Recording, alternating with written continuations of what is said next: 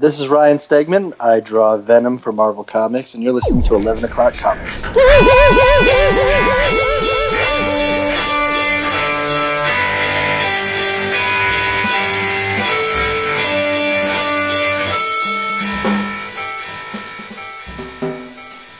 In the pocket. That's what they call a strike in bowling terms. You're in the pocket, my friend. Pockets. That's what we should do. I'm down. Next convention. We just could go bowling. Dude. No, come on now. What? You don't have to sell me on We've it. talked about this. I hate bowling. We've talked about this many times. So he's waiting for commission to go bowling. I think I'm being scolded. Well, because that's how I learned you were an excellent bowler. And then I thought, well, that's interesting because I can't stand bowling. And then, yeah. You say it with such venom in your voice. Yeah. No, I really, yeah. How could there's a lot of disdain for it. Seriously. Hugely. All right, then. Maybe Tony was right. Oh, please, come on now. I don't see how anyone can dislike such a perfect sport as bowling. It's a thing of sport beauty. For the plebes. Oh, good God. We're just going to move on. Yeah, we should. Yeah, we should, right? You're going to say something you're going to regret. I know. That's all right. Wow, you lively bunch tonight. We do every week. We're waiting. For all I know, you got a 7-minute intro. Who knows? As if I played music in the beginning. It's the same intro every time. Nobody died this weekend. Oh, no. Hey, everybody. Look at this. It's 11 O'Clock Comics, episode 649.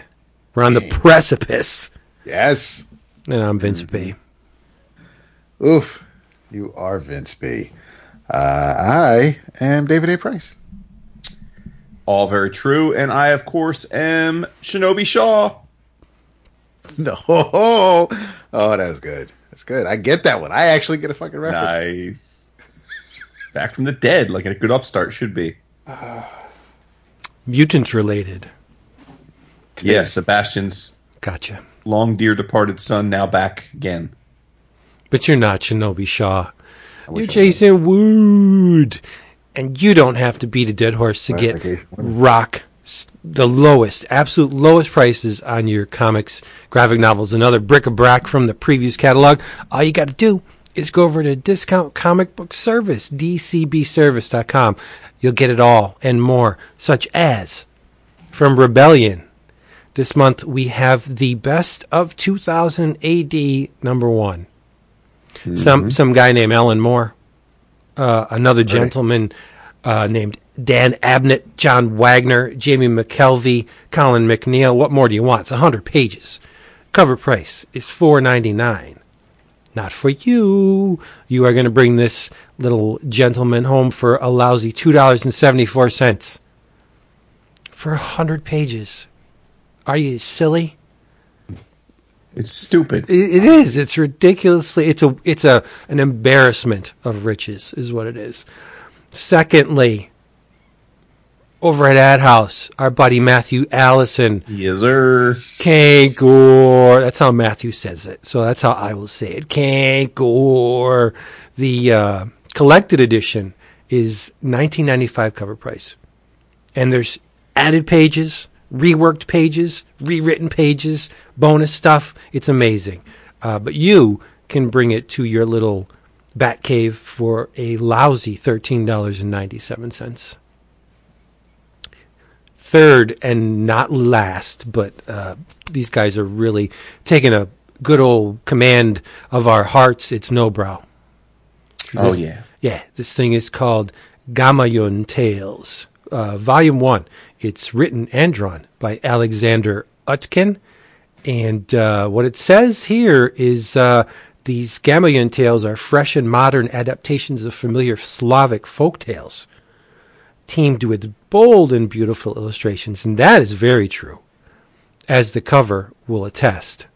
I didn't even do my cursory Google search on this. I looked at the front cover and I said, that sucker will be mine. Ding. Mm-hmm. Because even at $19.95, it's a value. But this is not $19.95. It's 30% of that, and that's $13.97. Save money, people. Go to Discount Comic Book Service, dcbservice.com. Indeed. Yeah. Save it. Save the children. I have a long and varied history with Sally Struthers.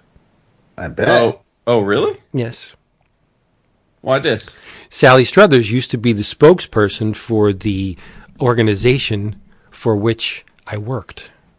Remember, Sally Struthers would say, "Hey, you want to make money? Sure, we all do." Oh, yes. That's right. Yes, Sally Struthers came to the production offices one day. She was a cute little thing, and I met her, and that's the story of that. Okay. Yeah. Huh. Plus, it's one of my favorite shows of all time.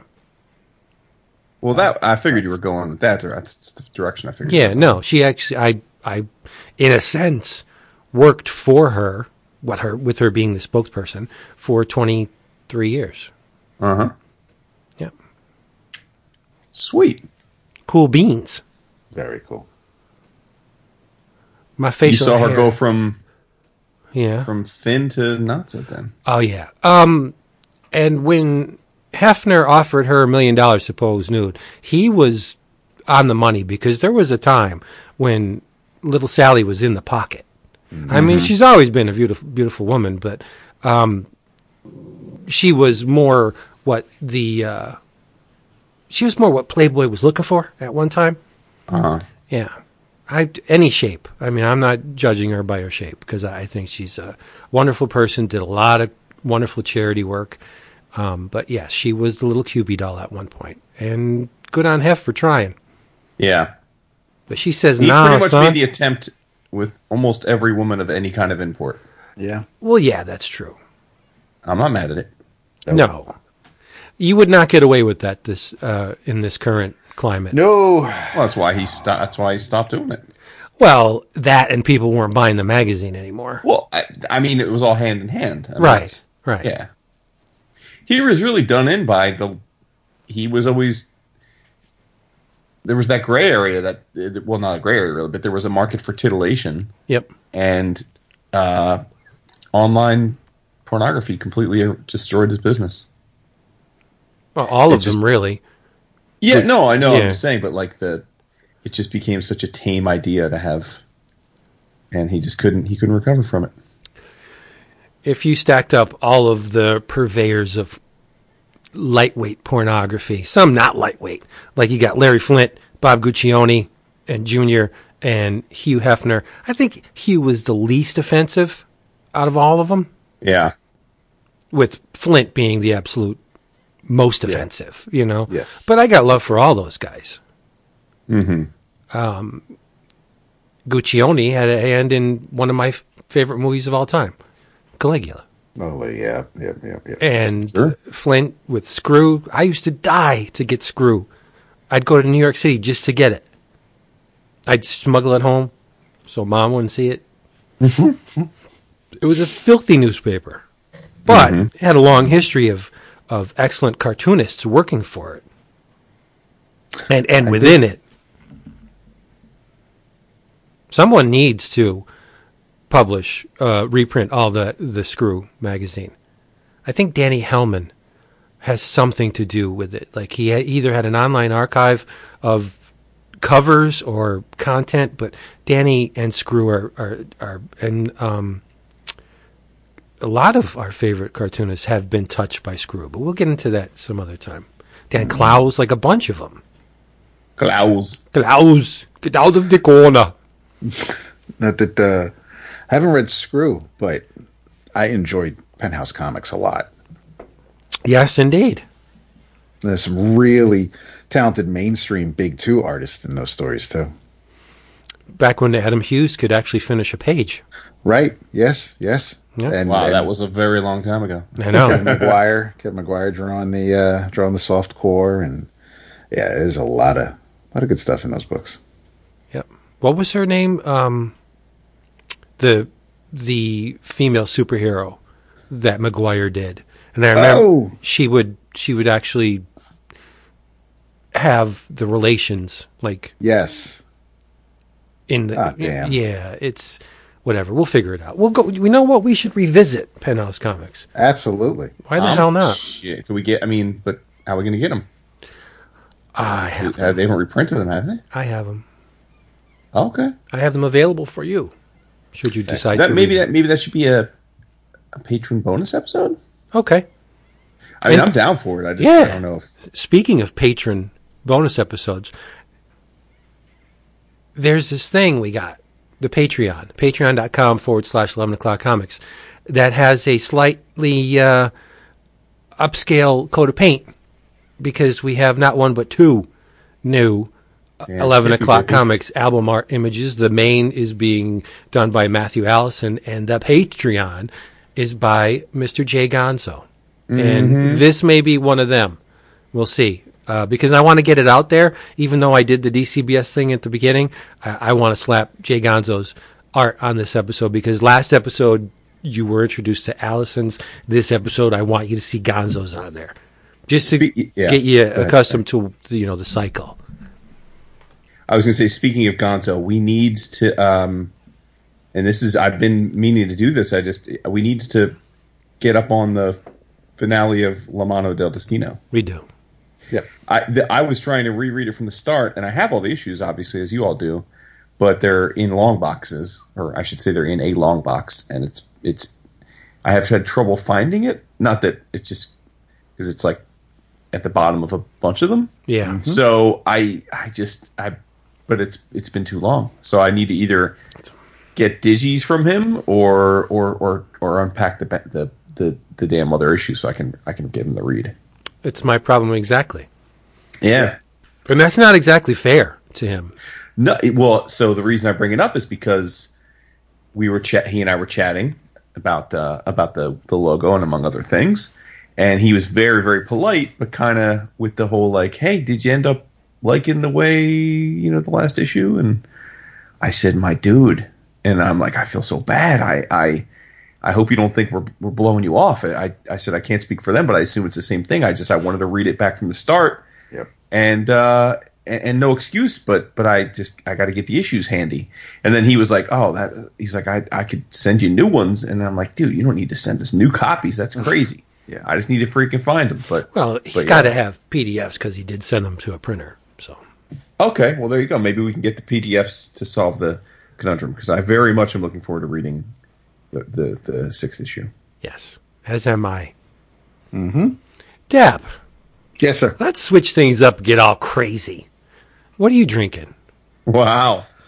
I am having the sixth and final bottle from Gigantic and their Hellboy offering. This is Trevor Brutenholm British barley wine, because I made burgers for dinner and I had some whiskey, so I didn't want to have wine at the end of that. And this actually comes off it was a bourbon, and it was a 1-to-1 ratio, ounce of bourbon, ounce of rye, and this actually follows it up really, really nicely. Of course, this was sent to us by our good friend Darren Helsel. This is 9.99% alcohol by volume. Damn. It is 1.9 fluid, 16.9 ounces, and as soon as I am done enjoying this, I have some bottled water next to me.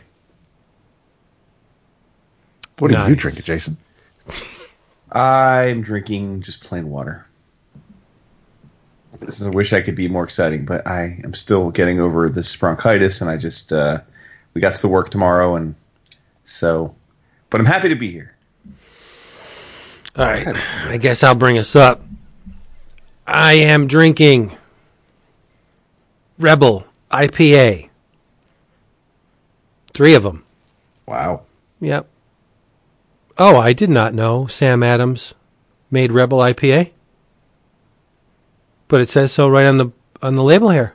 One of the many acquisitions I guess they've made to stay competitive in the craft beer world. Samuel Adams Rebel IPA, boldly hopped and balanced. Last time I drank Rebel IPA, I don't believe it was owned by Sam Adams. I think that's probably an acquisition they did. Look at that. Well, I'm drinking 3 of them. There you go. Yeah. Nice.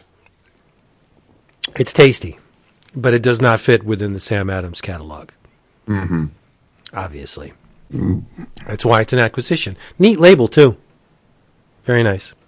Sweet. Red and green. So let's talk about some books. Do we have any thank yous before we launch into this? Don't have any thank yous myself, I don't think.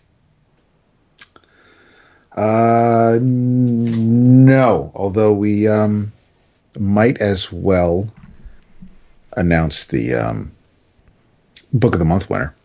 Oh, let's so do we it. can thank all the patrons for taking the time to vote.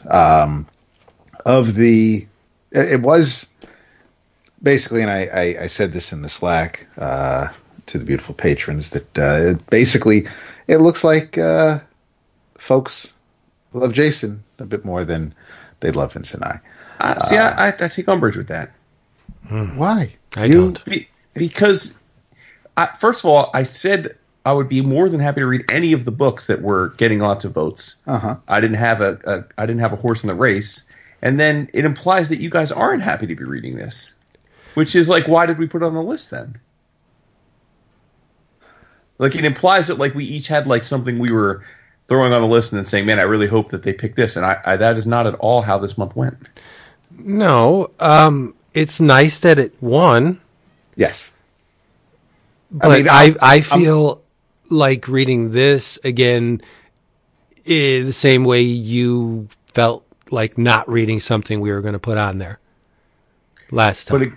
But my point being then, why is it on the list? Why is it on the list? It just happens. I totally get Jason's point. It just happens. There are times where, listen, there's 11 things, and the one thing you think might, it's rare we put Batman books on here because pretty much a Batman book is going to win. Yeah, so you got to watch that. Yeah, we're trying not to massage the votes, point anybody in one direction, but it's to spoil Jason's question early, I've never read this, so this is new to me. So is it something I'd read eventually? I'm sure, but now I'm reading it for the show. How many issues is it? I think it's just 5 or 6. It's only 100 and some odd pages. Yeah, it's going to go by fast. Yeah. We'll be fine. It's a lot of it's set up. Okay. Mm-hmm. Yeah. And Allred doesn't really pack a lot of panels on a page, so it's not, I'm not expecting it to be visually dense as much as it's going to be very pretty. But we're, bearing the lead here. Yes, X Status Volume 1, Good Omens won with 21% of the vote. In alphabetical order. Actually, we'll go in reverse because that was the 11th nominee. Your other options were Stuck Rubber Baby, Stray Bullets, Sunshine and Roses Volume 1, Mystery Volume 1, Judge Dredd, The Complete Case Files Volume 5, Grumble Volume 1, You're the Dog Now Man, Green Lantern, Green Arrow, Hard Traveling Heroes, Global Frequency, Flaming Carrot Omnibus, which was your second place winner, Brat Pack, and finally Agents of Atlas, the first Jeff Parker, Leonard Kirk miniseries. But so we will be reading X-Statix at the end of the month, and then shortly after that we'll have our 11 O'Clockers. So get your ballots in if you haven't yet. We'll have more info later. But we're looking for pretty cool, exciting, jam-packed couple of weeks. But and I only say that because it's prior to the segment is that because Vince said of all the top 3 things, X-Statix would probably be your favorite to visit or revisit in your case, but to spend time with over Flaming Carrot and Miss Tree. So once you said, okay, well, if you want me to be in a good, so it was the way you kind of phrased it. And then shortly after that is when... I think we need to go back to the tape, because I said that I had never read Mystery, and you all laughed and said, oh, you're not going to like it. And I'm like, okay, well, I don't know anything about it. And then I said, I very much want to read Flaming Carrot, because I own the goddamn book. I did the Kickstarter. Well, it's going to be on the ballot next month. Okay. Wait, a Dark Horse omnibus was kickstarted? Or maybe it wasn't a Kickstarter. Yeah, I mean, I thought I wouldn't doubt it, but I mean that's no, they don't Kickstart. It must have been Kickstarted, but this is a separate collection. Okay. It probably. I don't know if I'd have to look again because I have the PDFs. Because I did back it. I don't know if it's everything because this is missing an issue or two. Okay, so I definitely have I have the Kickstarter hardcover. So you're saying that this on the thing that was on the ballot is something a little different than that. It's the book put out by Dark Horse, but I don't think the Dark Horse and the Kickstarter collections. Because the Kickstarter stuff was like everything, and everything that Bob still has, and this is reprinting the Flaming Carrot, but it's not everything. Let's do next book of the month. Mm-hmm. Let's make it an absurd book of the month. Stuff that they'll have to Google each and every one to see what the hell it is. I'm fine with that. Let's just go over the edge. Okay, let's go crazy. All right. Okay. I mean, I'm sure Dap's thinking, Vince, you need to come up with a lot of those lists because that's more your wheelhouse. Sure. But and we have to make sure it's available for our peoples. Like we couldn't make the Penthouse Comics a book of the month. Not that we would, but because it's going to be almost impossible for people to find. Well, it's almost like we should have a scavenger hunt book of the month where the stuff may not be available in digital form, and you do have to, okay, maybe buy or find one or two of them in order to participate. Okay.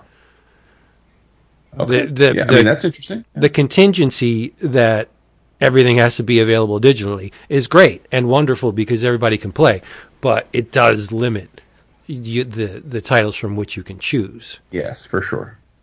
And that's weird, even saying that. Yes, digital. But I mean, I almost think that the opposite is true. That if it's not available digitally, it limits it because if everybody can't obtain a copy or get it, if it's out of print, hence the whole scavenger hunt thing. No, I'm with you. Go find one. You love hunting for shit. I mean, I think one of the books is going to be the Triple X from the Panda Brothers. Yes, so you and I own that physical, but I doubt a whole lot of other people do. Right. Richardson has a stack. He made a couch of them. It's in his guest room. Is that a couch made of books? Yeah, it's friggin' Panda Brothers over there. Yes. Or Exquisite Corpse. What the hell is this? Oh boy! All right, so let's talk about some comics. Let's do this. Yeah. You want to do your mutant thing? Mutant-O-Rama? Yeah, because you've been planning on it, and I have it already written down in the show notes. Mutant-O-Rama. So you better do more than two. Wow, more than two. Okay, well, one is two is a pair. I can't. Come on. Okay. Well, I guess this setup David and I have been trying to stay current with the Dawn of X books that being showrun by Mr. Hickman, and I think I've been reading them pretty much as they've been coming out. I think Dap did a little more batch processing, if you were, but I am current on all of them save for Fallen Angels, which lost me after the first issue because of the Simon Kudranski art. Yeah, I'm not surprised. Yeah, where are you in terms of your? I have started the 5th issue of X-Force. I am current on Marauders, on the main book, and that is it because I haven't started Fallen Angels and I haven't started New Mutants, and Excalibur I really, really, really was hoping I'd like more than I do. Because it looks great, and Betsy's back in her old body, and everything's cool. I'm just not enamored by the team, and Gambit and Jubilee are both on this team, and it's hard for me to get through. So I haven't really been pushing myself to get caught up. I read the first. I'm about halfway into the second issue, so I read the first issue and a half of that. So I haven't read 3 and 4, but everything I have read, I have absolutely enjoyed. Okay, so where do you want to start? We can start with Hickman's Done in Ones in the main book. That's interesting. You think so? You see them as done in ones? I do, because I mean, and not to say that there isn't anything connecting them, but you know, you had the we had the first issue. The second issue is the Summers family going off on an adventure. The second issue, we meet a new team, and the gateways have been hacked pretty quickly, and the fourth issue was My Dinner with Apocalypse. So it was,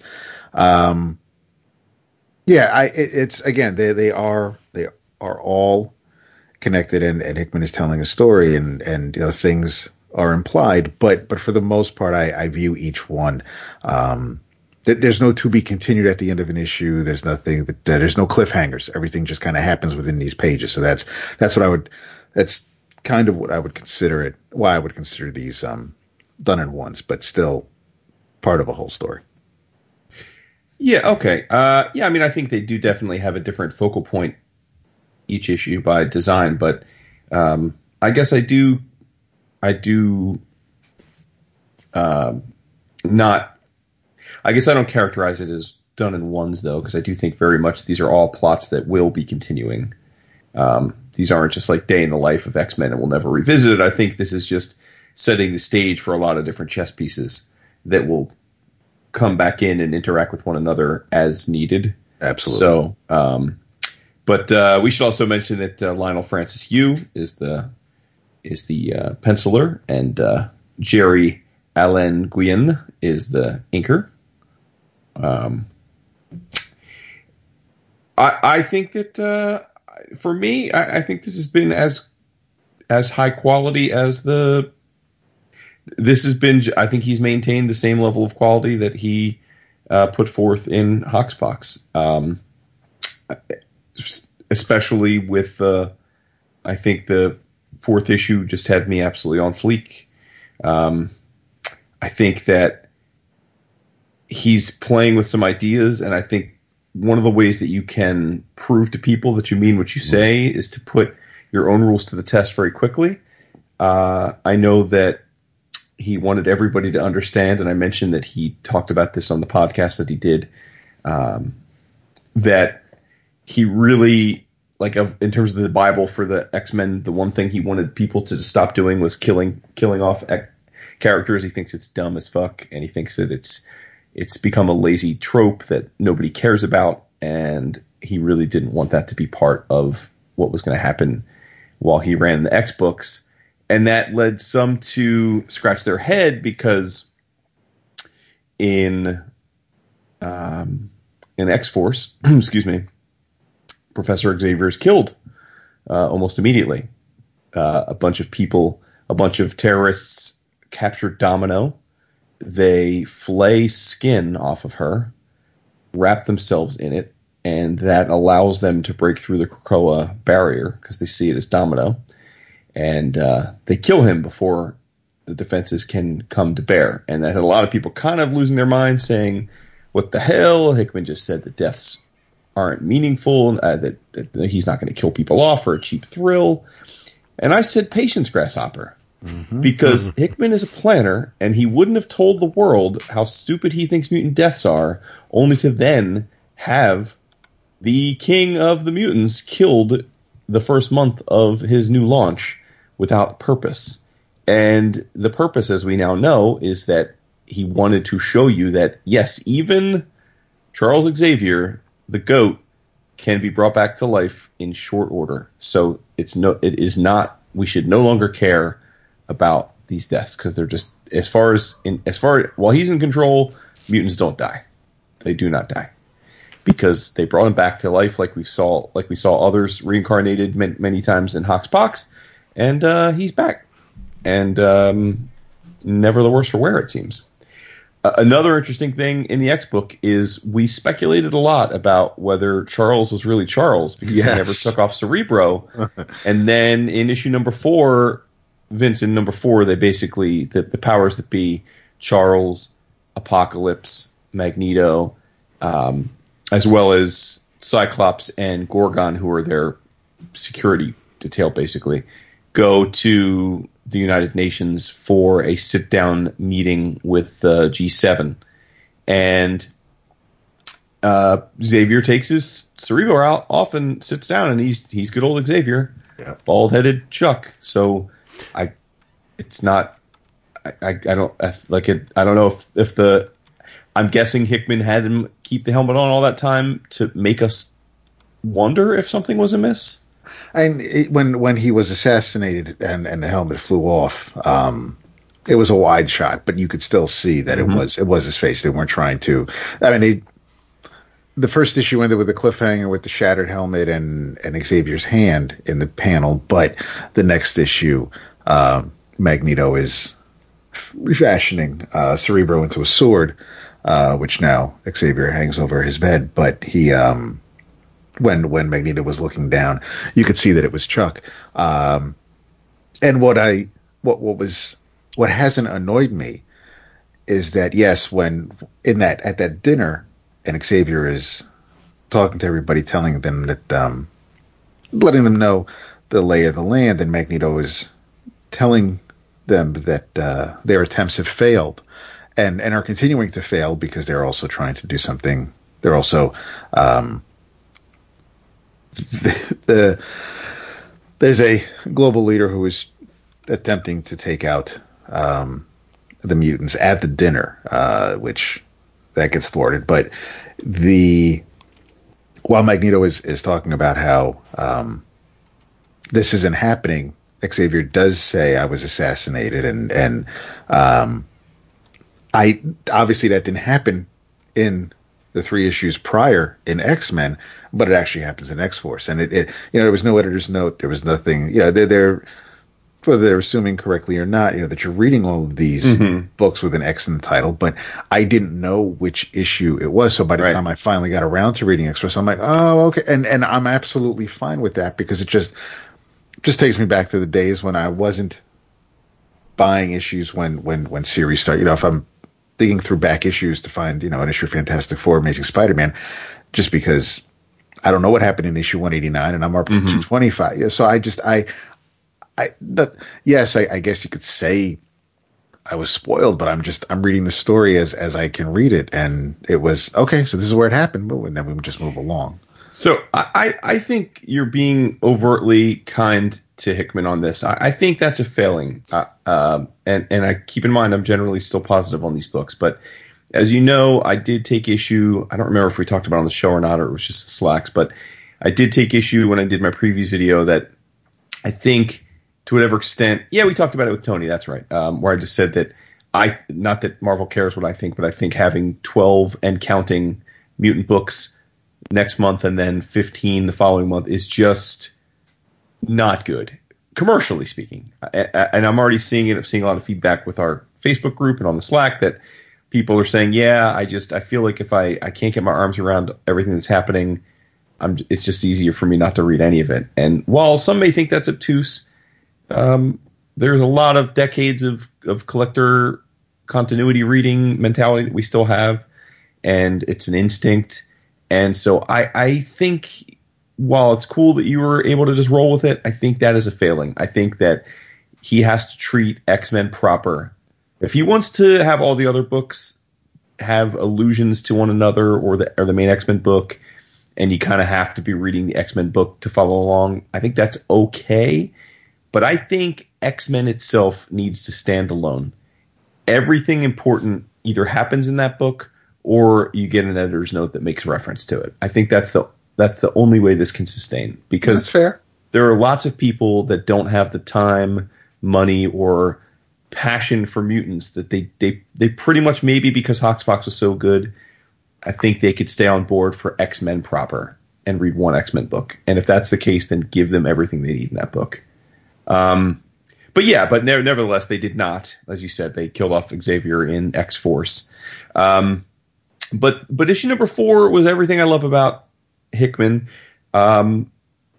Being careful to make sure we don't ignore the art. I think Yu is a very competent draftsman. I think he's a fine choice to pick up with this book. I don't think there's anything particularly jaw-dropping artistically in issue number 4. It's a lot of 6, 9, sometimes 7 panel grids. It is by its very definition a talking head issue. So I think this is a case where this is more Hickman strutting his stuff than Yu, because Hickman did give you a lot to do in this issue. Mm-hmm. But there's a lot here that is made for Jason Wood, right? I mean, Vince, we get a page that shows off the dinner menu at the World Economic Forum. Watermelon gazpacho infused with habanero and poblano chilies, shredded kale, mushrooms, bacon, and parmesan, olive wagyu from the Kagawa Prefecture with Colbert sauce, and brioche tressé de Metz. And then who attended the meeting? You've got, as we mentioned, Professor X, Magneto, and Tupacalypse.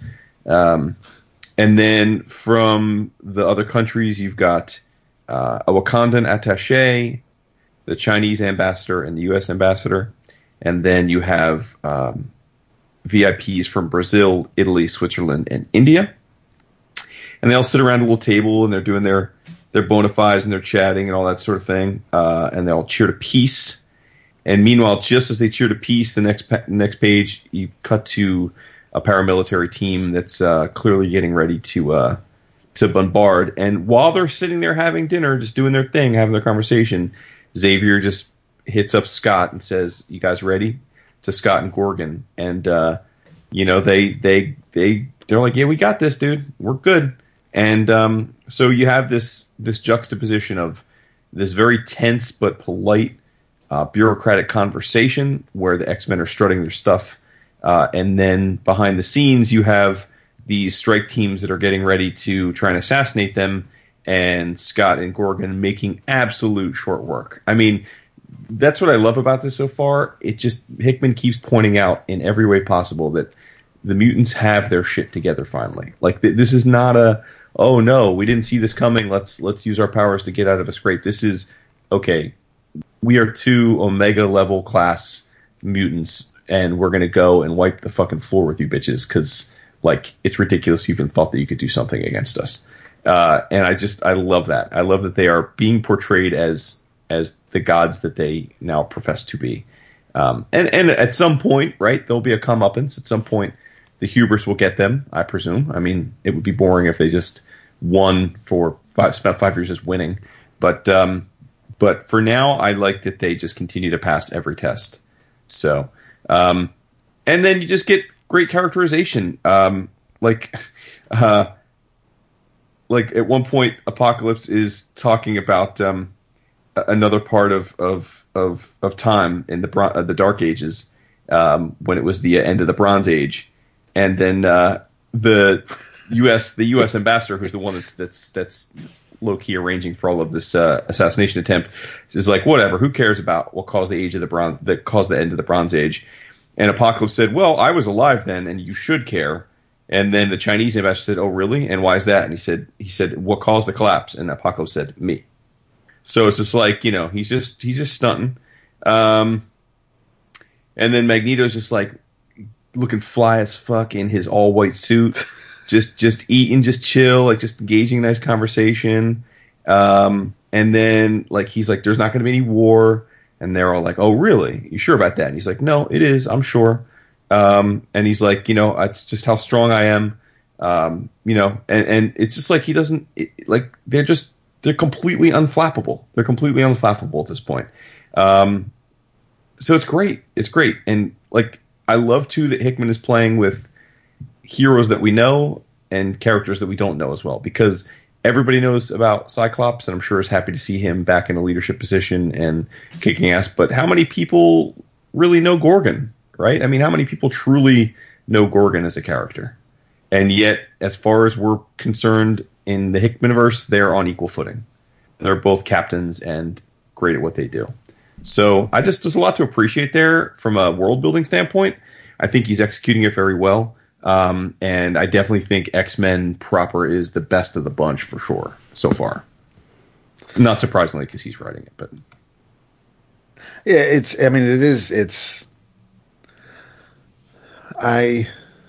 I'm gonna stop myself short from saying it. It feels tighter. It's a deliberate pacing, obviously, and X-Force is more of a, feels almost grindhousey the way Wolverine and Quentin go ahead and try to take out the little laboratory that's doing what they're doing. But I am having a lot of fun with Marauders because for whatever reason, Vince, Kitty is the only mutant unable to get on the island through any of Krakoa's gateways. Yeah. Right. And it's still, a few issues in, still hasn't been, it's mentioned quite a bit, but nothing, we haven't seen anybody trying to fix any problem because there's enough going on where that's not necessarily that's in the background and on everybody's minds, but it's not, we don't see Beast or anybody or Black Tom trying to talk to the island and see what's going on. But, she's captain of a ship and they're delivering drugs and saving mutants. And, the team is weirdly a lot of fun for me because Pyro's on the team. Iceman's on the team. How about Pyro's face tat? Yes, right. Just a complete a skull from his forehead to right under his nose. It's almost like it's Jolly Roger on his face, and even Kate now has tattoos across her knuckles. So like me, she's not gonna be able to get buried in a Jewish cemetery. But we have we have the political games between Emma and Shinobi's dad, Sebastian. And Kate is now the Red Queen, and she is very much in love with the idea of Bishop being the Red Bishop. And there's just... And he's not. He is not in love with he's that helping idea. her because it's a girl. He's riding dying with her, but he's like, I don't want to be a fucking Bishop. No. I want nothing to do it. Hellfire Club.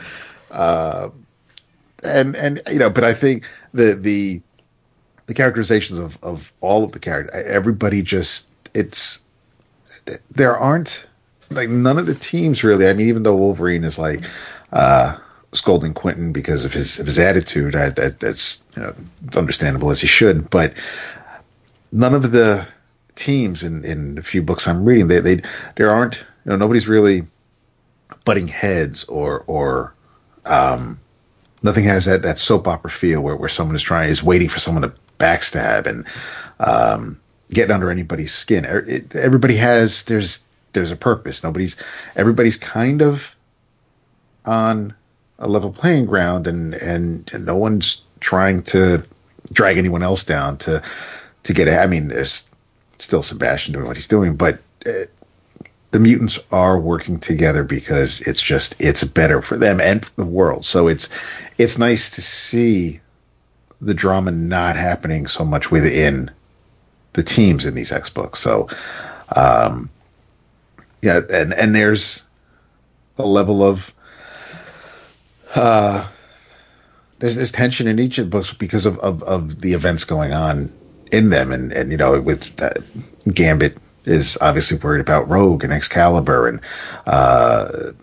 they're saving mutants, and now here's Peter shows up in X-Force. There's just so there are big doings and there are things happening and we're all learning at the same time. But for me, for someone who I am an X-Men fan, but it's easy for me to move away from them and then come back. But right now, I haven't enjoyed the X-Men this much in a long, long time. Mm-hmm. Yeah, I'm with you. What you're saying about Marauders, it's the quirkiest of the books. Well, I can't speak to Fallen Angels because I'm not reading it, so maybe that's quirkier. But of the ones that I'm reading, it's the quirkiest for sure. I would imagine this one's probably not grabbing the broadest audience, is my guess, just because it is so unusual in its take.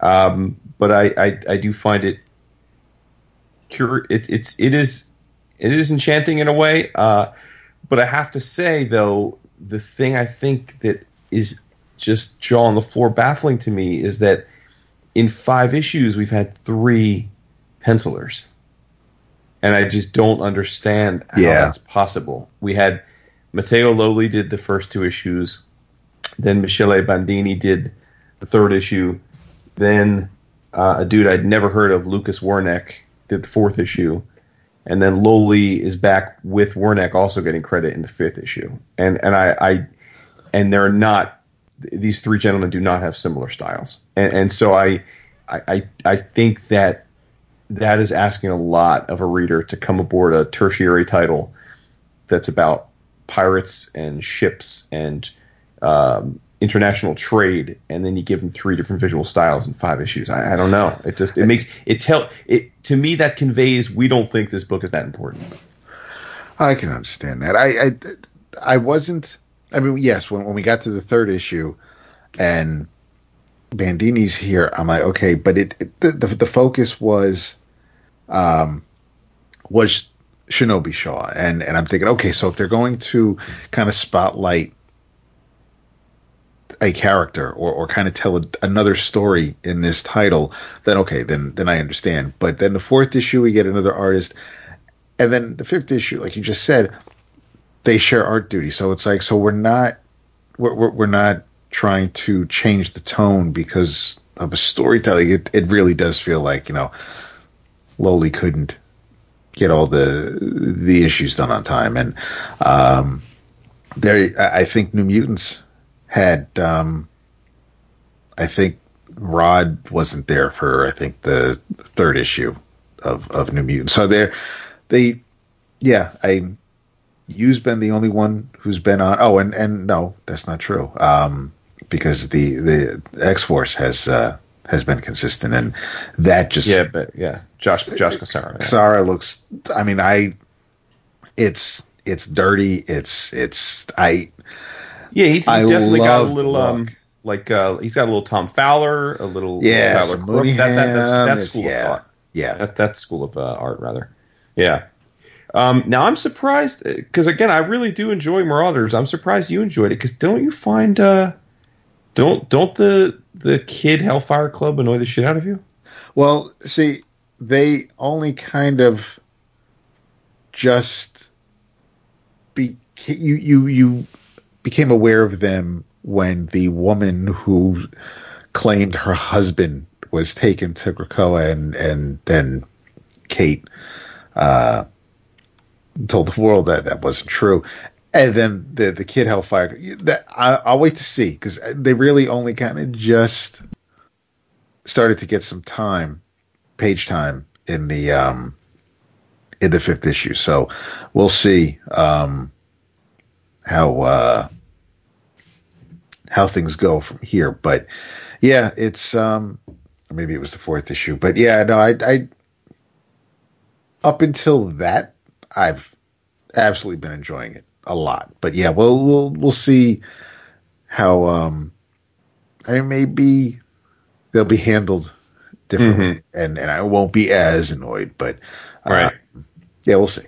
I mean, people may not know what we're talking about. So, in an event back in 10 plus years ago called Schism, there was a coup in the Hellfire Club where a bunch of the young evil genius kids of the world, humans, took over, led by the Black King at the time. It was Kate Kilgore, and there was Dr. Frankenstein, Maximilian Frankenstein, Manuel Nduque, and Wilhelmina Kensington, and they ran roughshod over. They were the main antagonists for that event, and then afterwards, in some of the X books, and then it kind of went away.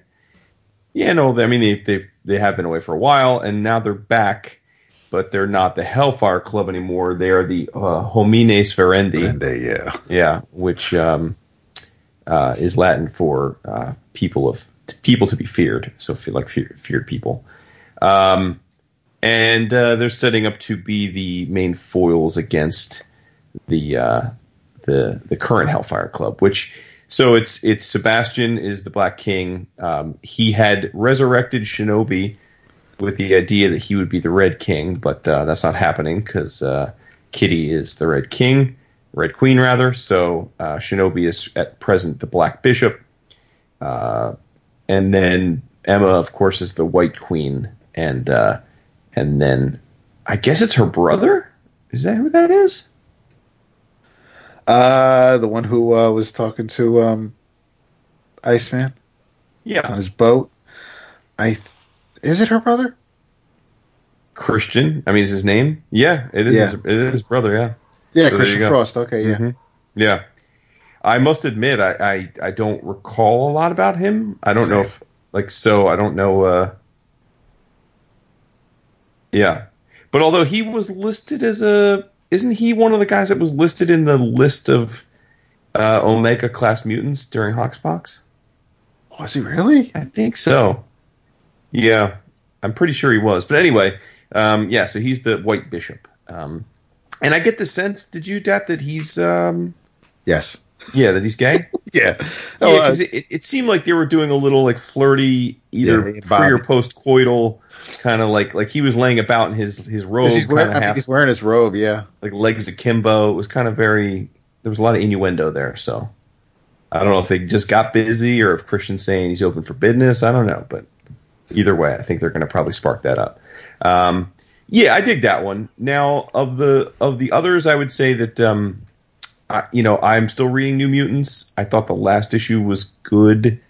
I think Rod Rice is a very talented cartoonist. I think that I don't know why, because there's plenty of people that have artistic stylings of others that I like, but I don't know why this is, but for some reason, feeling like Rod is trying to be Sienkiewicz bothers me, and I like it doesn't. It's not rational because I think it's not like he isn't being himself. That's how his style always has been. I guess just seeing him drawing the original New Mutants, it feels more like a cover band. As soon as he was announced to be the artist for New Mutants, I'm like, well, that's just perfect. They are trying to get everybody who loved Bill's work on the title, even though everybody bitched about Bill's work on the title. They're trying to just get they're trying to rekindle that feeling, and you couldn't be, as far as I was concerned, you couldn't be more obvious about it. If you can't get Bill to draw it, let's just get somebody who draws like Bill to draw it, and that's how I saw that announcement. Yeah. But I mean, it's of the ones I'm still reading, it's the one that hasn't really grabbed me, and it's the most surprising because I do have such nostalgic love for those characters. So I'm hoping it rounds into form for me. My love of the characters, it's impossible for me to just walk away from that one. And then Excalibur is probably right up there with Marauders in terms of its quirkiness, because in essence, it's a story that very much plays in a lot of familiar areas for people that read the OG Alan Davis Claremont Excalibur. But, again, I wonder how many people really... This is where it gets to. Are you playing to the old crowd, just trying to get them to come back, or are you trying to appeal to new readers? Because I have to think that's fairly difficult to pierce the veil if you're not intimately familiar with all of the Excalibur tropes from back then and you're reading this, because there's a lot going on that they assume that you know. I mean, Morgan Le Fay and their Braddock's brother and how he's insane and Megan being his wife, and there's just a lot kind of just all there, that the idea of Avalon, and that it's a world, a magical world that's tied into King Arthur and Captain Britain, and that Captain Britain's power is tied to the land of the UK. Like, there's just a lot there that I think there's a shorthand that because we're familiar with all those concepts, can jump right in and say, oh, okay, yeah, I see what they're doing. But objectively speaking, if I just handed this to someone who was just getting into reading the mutants, I have to think they'd be totally lost. Yeah, I think so. I don't disagree with that statement. Because if you were enjoying what Kelly was doing with Mr. and Mrs. X, okay, well they're in this book. If you're a fan of, yeah, you have the people. So you're calling it Excalibur. That's already going to give people an idea of what they expect, and then you're going to throw Jubilee in there, and it's the first issue. I really dug the first issue with LaFay, and then her cult coming into action.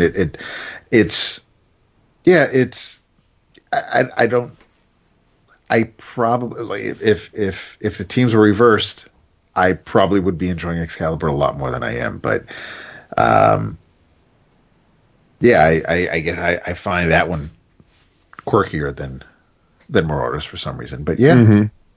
I really do like Marcus Toe's art, and I like that it's been consistent. I think he's doing a nice job of, it's his own style, but he's certainly got a flair for the Davis Excalibur stuff. So it's just a hint, but it's distinct enough that I don't feel like he's trying to mimic him. I'm intrigued by the idea of Apocalypse trying to become the master of mutant magic. I'm a little confused as to the whole, I need to put Rogue into a coma and it's for everybody's own good, and then lie to I'm confused by that. I'm also wondering, given how the last issue ended, if that means Rogue really does kill Apocalypse, and if that's the case, are we just going to resurrect him? I assume we will, because obviously he's incredibly important right now, especially in the main X book. Mm. So then if they resurrect him, does she keep all of his powers and memories? Like, how does that work? I don't know how that all works. But I guess we'll find out. But I dig it so far. What do you think about Betsy being Captain Britain? It's I think it's great. It took a little getting used to, just because I thought Brian was still going to be not that they were going to be co-captains, but just that she would just hold it while he's doing what he needs to do. But I am fine with her as Captain Britain, and it was in the first issue, right, when she let Brian know that Jamie is back also. Yes. Yeah. Okay. Yeah, and even that could have been a little bit more. That could have been way more uncomfortable. But cooler heads prevailed. But no, I definitely like her as Captain Britain. I'll like I said, I want to catch up. I'll read it. There's just it's just hard for me to power through the issues. And that's not a slight on the writing team. That's definitely not a slight on Howard, on Marcus. It's not a everybody does a great job, and I know that these are characters that people absolutely adore. There's just, it's like you like to say, there's just saltpeter to me. So, I didn't know that. I'm not a well, I mean, I yes, a lot of times I'll talk shit about Gambit, especially to Vander and whatnot. Because you mean Gambit? I thought you meant like the Excalibur characters. Oh God, no. You give me the OG Excalibur dudes, I'm there all 24/7. Right. Yeah, I know. I don't have the hate for Gambit that you do, but I do. But I do wonder, it's always got to be the Gambit show. Yes, it's like, dog, you're not Wolverine. You're just kind of like in the background here, man. Like you're just part of this whole narrative. Like you're not a Summers brother. I know, but yeah, but no, that's fair. That's fair. I forgot about that. I forgot Gambit's like saltpeter do. Yeah. Nice. Well, and I have nothing to say about Fallen Angels because I'm not reading it. And yeah, so there you go. There's Mutant-arama. I mean, well, I guess maybe to give people some cogent takeaway from our rambling. Which of them are you planning on continuing beyond the point that you're at now? And let's say like which ones you are solid. You're going to definitely keep reading. You're on the fence, depending, and then you feel like, and then any that you're kind of like, I think I'm good for now. Well, not. I skip over those the pages in preview, so I have no idea. I know there's a Wolverine book coming out. I know there's a Teen Cable book, which that's a hard pass. Yeah, well, no, I'm not. I'm not even. As far as what's out now, X-Men and X-Force are. For now, I'm ride or die with those. The Marauders is going to take something really drastic for me to say I'm done. And New Mutants, like I said, once I start it, we'll see where that falls. But I think the one that's closest to being left behind right now for me is Excalibur. Marauders is right in front, and then then the top two are the X-Men and X-Force. All right, cool. Yeah, I'm pretty similar. I'm going to continue reading of them coming out. Like I said, I already dropped Fallen Angels. New Mutants is right on the edge for me, and that hurts my heart just because I do love the characters. For now, I'm definitely on board all the rest. Although I think with both Marauders and Excalibur, I can't say I'll read them in perpetuity. They have to continue to evolve and in a way that I find pleasing. So sure. I'm kind of with you. I'm never going to not read an X-Force book because, well, I mean, Domino's one of the main characters. So I got to get my fix there. Even if it's a shitty book, I'm going to read it. So I'm pretty right there with you. Now I'm also, listen, you give me a Kubert drawn Wolverine book, I'm about it. That is I'm very excited about that. I think he could do many things, love or hate him, but he can draw Wolverine like a badass. So so I'm very excited for that as well. Yeah. And now we can bring Vince back in off mute. Yes. Nice. Off mute. Did you drink 2 of your 3 beers while we were chatting? No, well, you got to get it out of your system. And there are people who want to hear about these things. So, hey, have at it. I'm not going to stop you. I love your sacrifices. Sacrifices must be made. Yes. Yeah. I have 2 things. Uh-huh. One is extremely lighthearted, and the other is fairly involved. So I just want to go into the lighthearted one first. Okay. And later on, I'll do the involved one. This is a slipcased hardcover released by Press Pop and Last Gasp. The cover and slipcase both designed by Chris Ware. It's an important book if you're a investigator of manga, because it is a work that introduced a trope that has been pretty much a staple since its introduction. The book is called Tank Tankuro, Pre-War Works 1934-1935 by Gajo Sakamoto. And the title character, Tank Tankuro, is the very first. It's not specifically stated in the text, but in the vein of Astro Boy and his ilk, he is the very first robot superhero. He's a rotund little dude with a top knot, but his body is a sphere with holes cut in it. And he can withdraw into his body in times of distress. He can make airplane wings come out of his body. He can make cannon turrets come out. various and sundry things.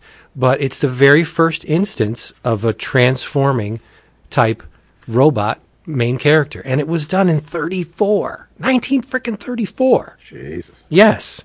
But as I said, it's extremely lighthearted. So much so that one would get the impression that it was written and drawn by a child. Wild abandon. It's one of those cases where I always say formal training kills genius in any artistic endeavor, whether it be writing or illustrating or painting or whatever, music. The more formal training you have, the less likely you are to experiment and explore, and because you know the rules. In illustration, you got the elements of design. You have that crotchety old professor leaning over your shoulder telling you you're not drawing right. Why are you holding the pencil like that? This, to the naked eye, looks like it was drawn and written like from a child. And that makes it very important to me because I love the outsider artists. I love King Terry, the head of Uma artists that make it look good even though it's, quote, bad. It's not in good form. What is good form, really? The rules are thrown out the window here. And it's just a wonderful, off-kilter, lighthearted book where the main character just wants to help out. He just wants to do good, you know. He's Tank Tankuro. He's strong as hell.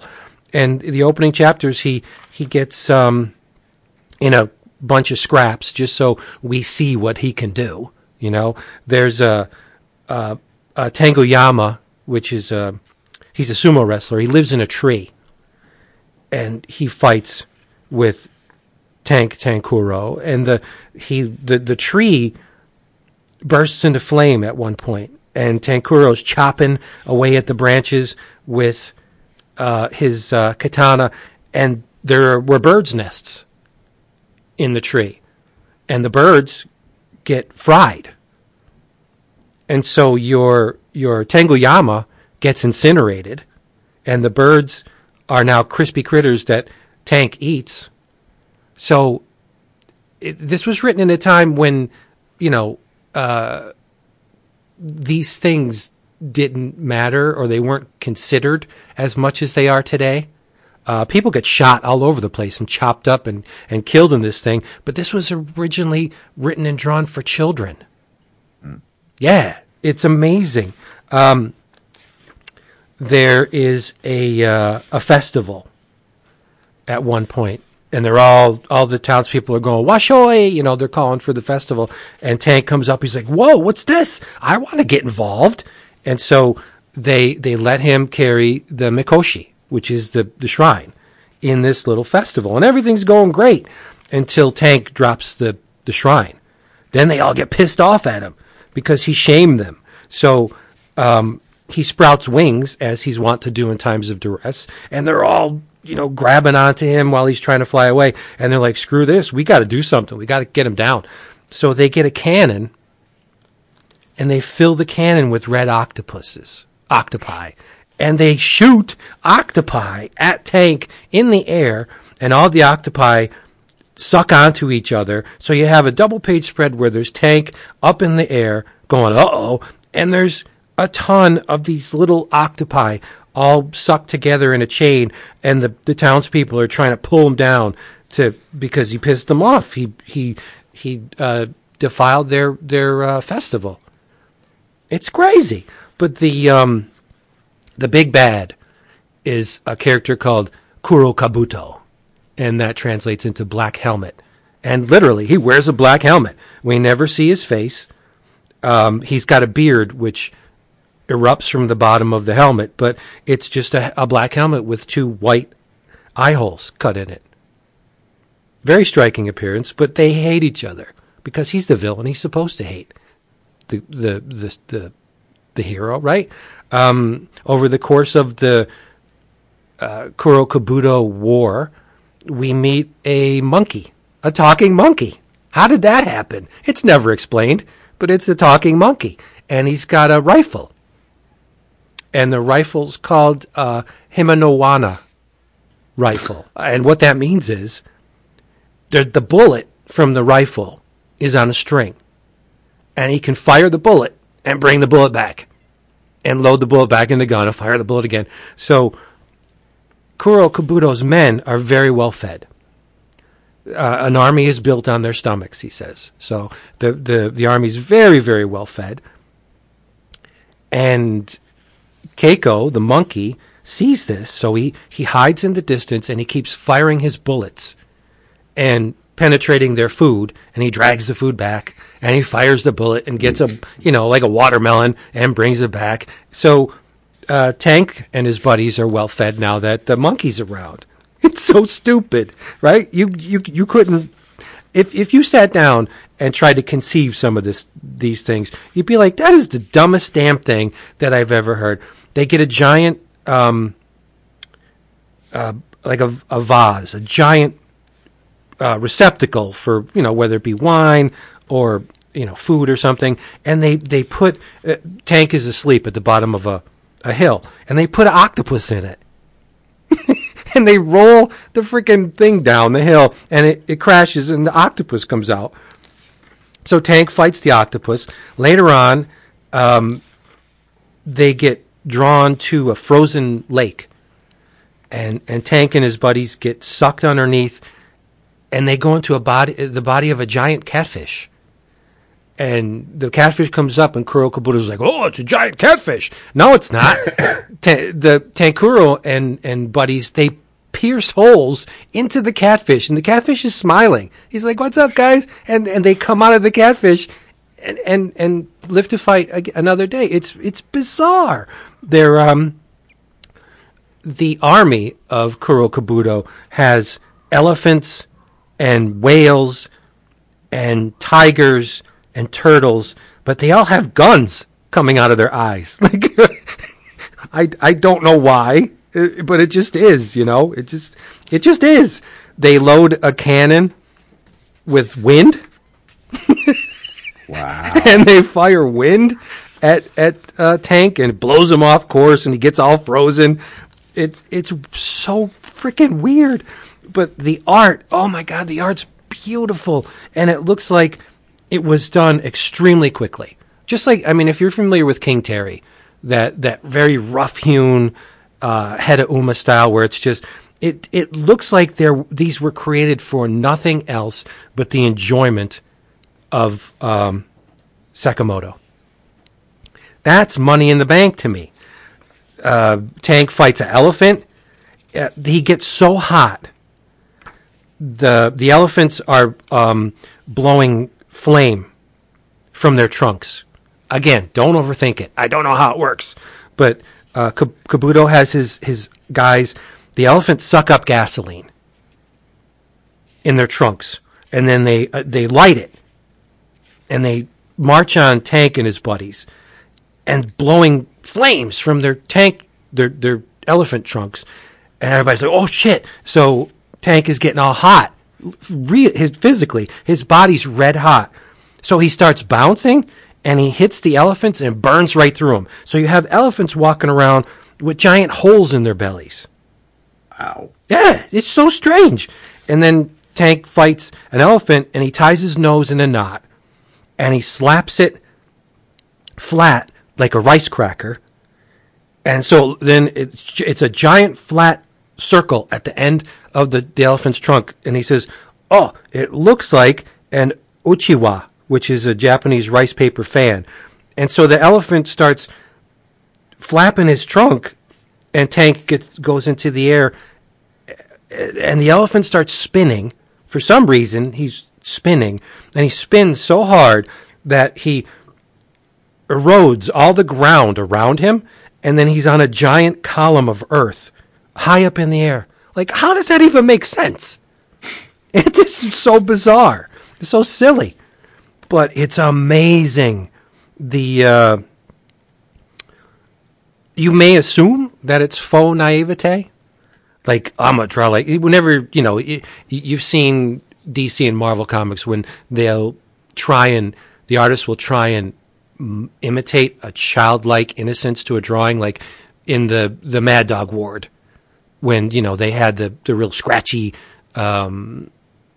images where you would think that either the person was a child that drew it or they were mentally unhinged. Mm-hmm. This seems to be Sakamoto's natural state. Like the drawings are they're thrown down. The backgrounds are very, very minimal. It's a one color, spot color. It's red. So it's black and white and red and all variations. You got your pinks and stuff. But the monkey does not look like a monkey. He just looks like a man with a big mouth.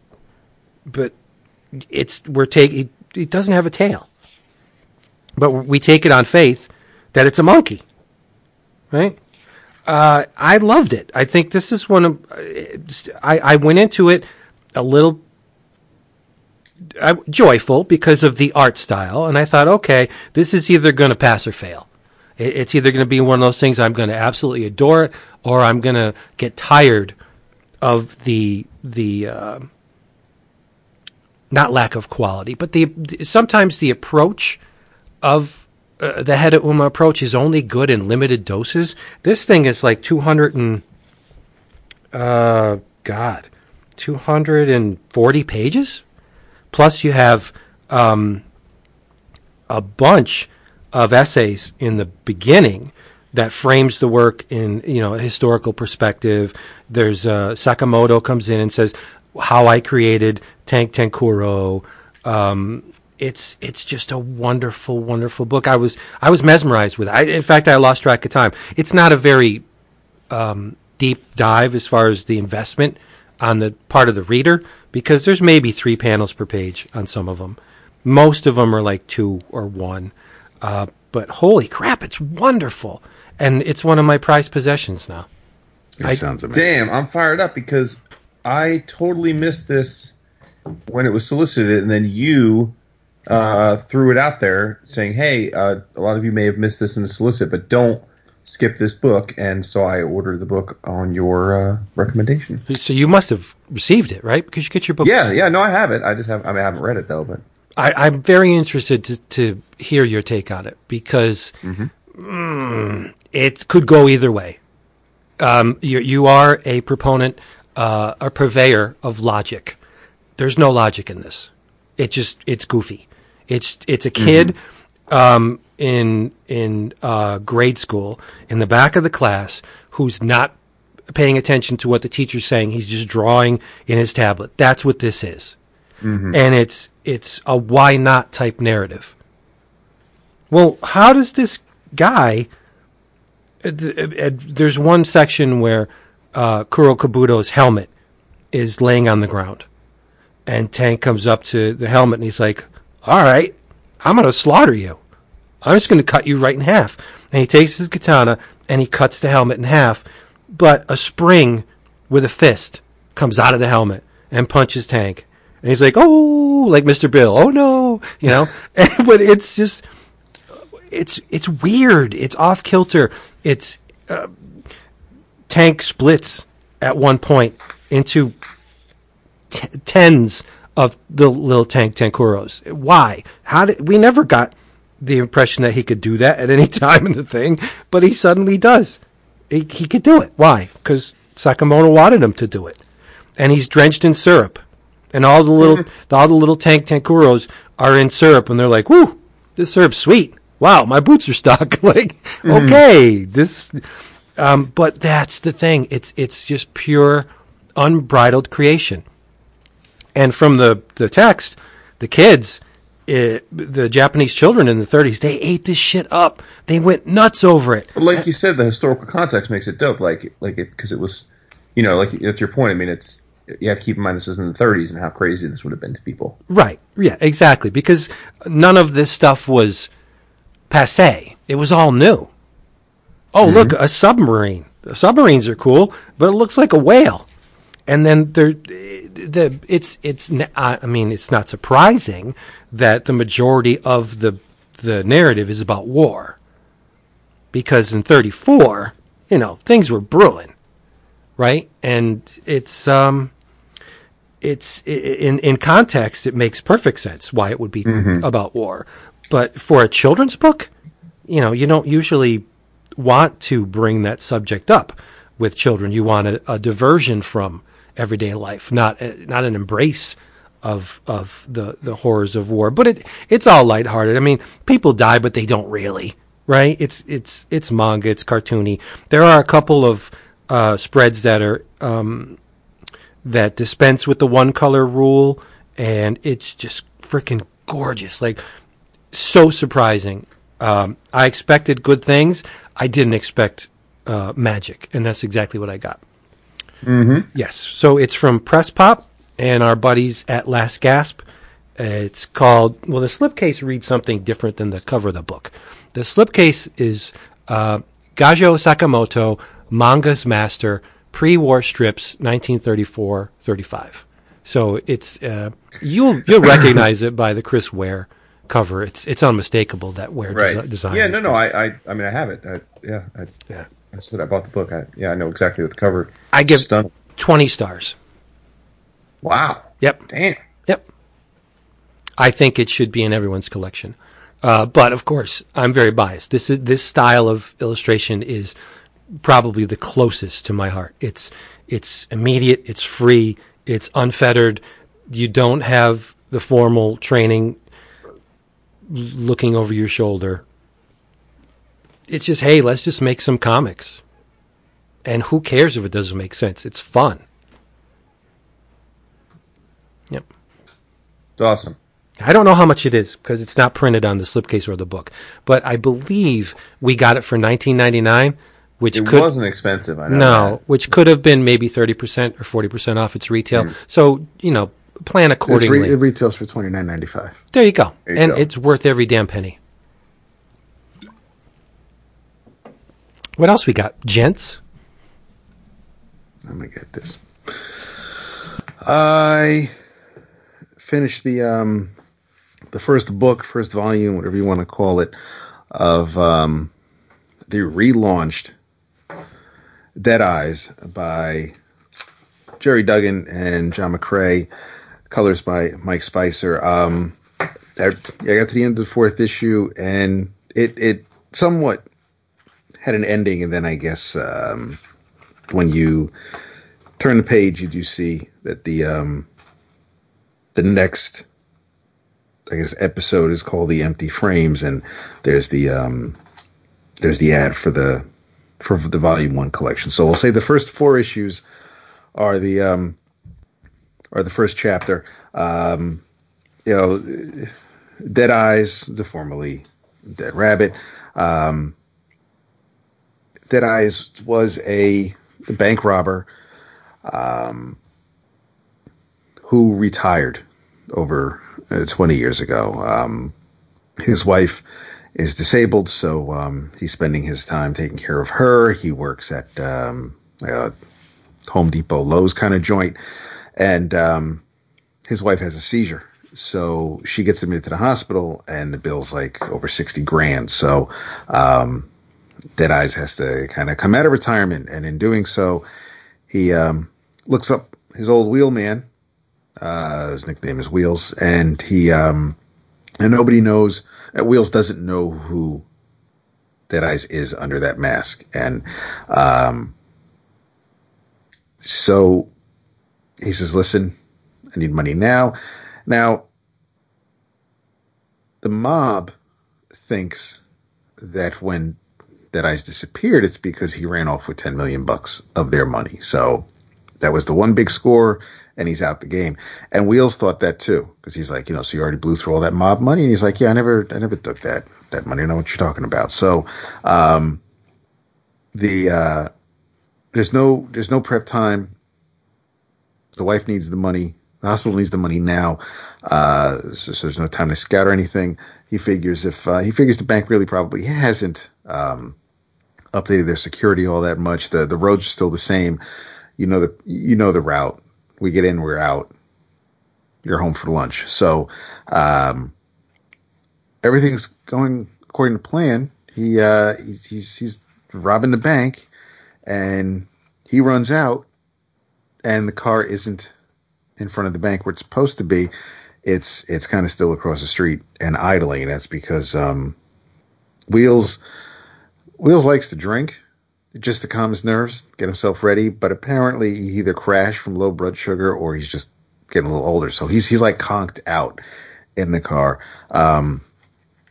Deadeyes pushes him over, starts driving through town, getting out of there. The cops are already on their way, so he floors it. Gets a little clumsy and ends up crashing into a trolley. So he T-bones the trolley. Wheels goes flying out the car, lands on the ground. He Eyes either leaves Wheels and takes the money, or leaves the money and takes Wheels. But since Wheels doesn't know who he is, he figures, okay, it's fine. He can't say nothing. That's but we'll take care of him. I gotta get out of here. But then he sees a homeless dude with a shopping cart, pays for the cart, throws Wheels in the cart, takes Wheels to the hospital. Same hospital his wife is in. So while he goes upstairs, checks on his wife. At the same time, the mob stops by to see Wheels, and they don't believe Wheels doesn't know who Deadeyes is. But when Martin goes to pay for his wife's hospital bill, just so she can get ready to get out, he walks by Wheels' room, sees the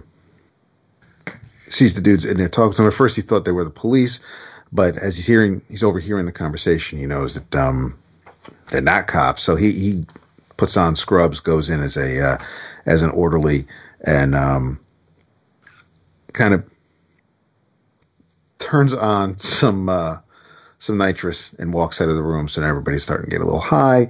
Deadeye shows up, takes out most of the mob dudes. Wheels takes out a few, and as groggy as he is, they get out of the hospital, and he takes Wheels back to his home, to Wheels' house.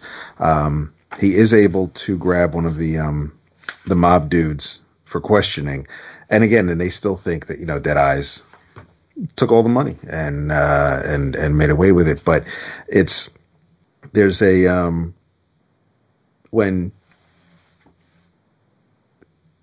as we see that Deadeyes didn't take the money. His wife is out of the hospital now. They're home. It's Christmas. He's also saved. He gave Wheels his cut, so they're taken care of. Even though Wheels is busted up from the car accident, and the mob dude he was questioning, he says, "Listen," he goes, "you're gonna have to kill me because they're gonna know I spoke to you. So I don't need them to torture me, and I don't need them to kill my family. So I'll tell you what you need to. I'll tell you what I know. You just take care of my wife." And he does, and he's an honest crook, but he finds out where the money was actually stashed, because the mob was taking care of a construction site. So the Don, his son, needed some honest work. It wasn't an easy job. It wasn't just, your name's on the payroll type thing. So he actually did have him go to work. And they hid money in the drywall. So it's been years now. The apartment building is lived in and everything.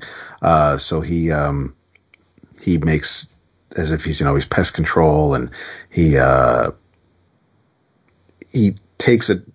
breaks into the police department's canine unit and takes the currency sniffing dog, and so they go hunting for the money, and it's the first chapter ends on a very happy note. Everybody who's supposed to be alive is alive, and but because of the mob dude's wife that Deadeye said that he would take care of.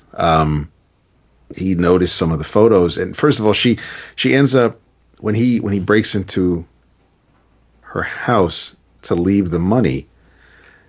She comes in behind him. She cuts him. So now he's like, well, shit, now my DNA's all over the house. I really, that was a mistake. So he ends up burning the house down.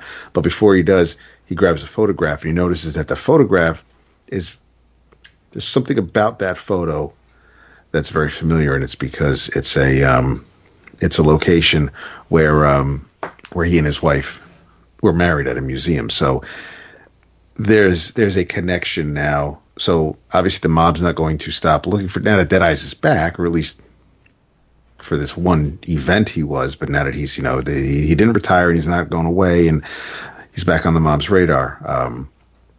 I'm curious to see where the next chapter is going, but this was not what I expected as when it was initially solicited under whatever name.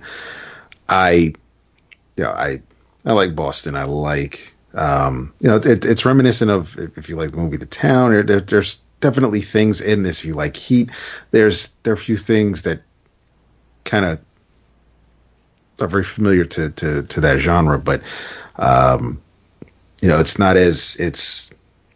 not as graphic or violent or as dark as I kind of was expecting it to be when it was announced. It's but yeah, I as far as the first chapter goes, and to find out who all the characters are, I kind of dug it. I mean, McCrae's work is fantastic in this as usual, and I think all the characters are they feel believable. That no one's really over the top or just stereotypical.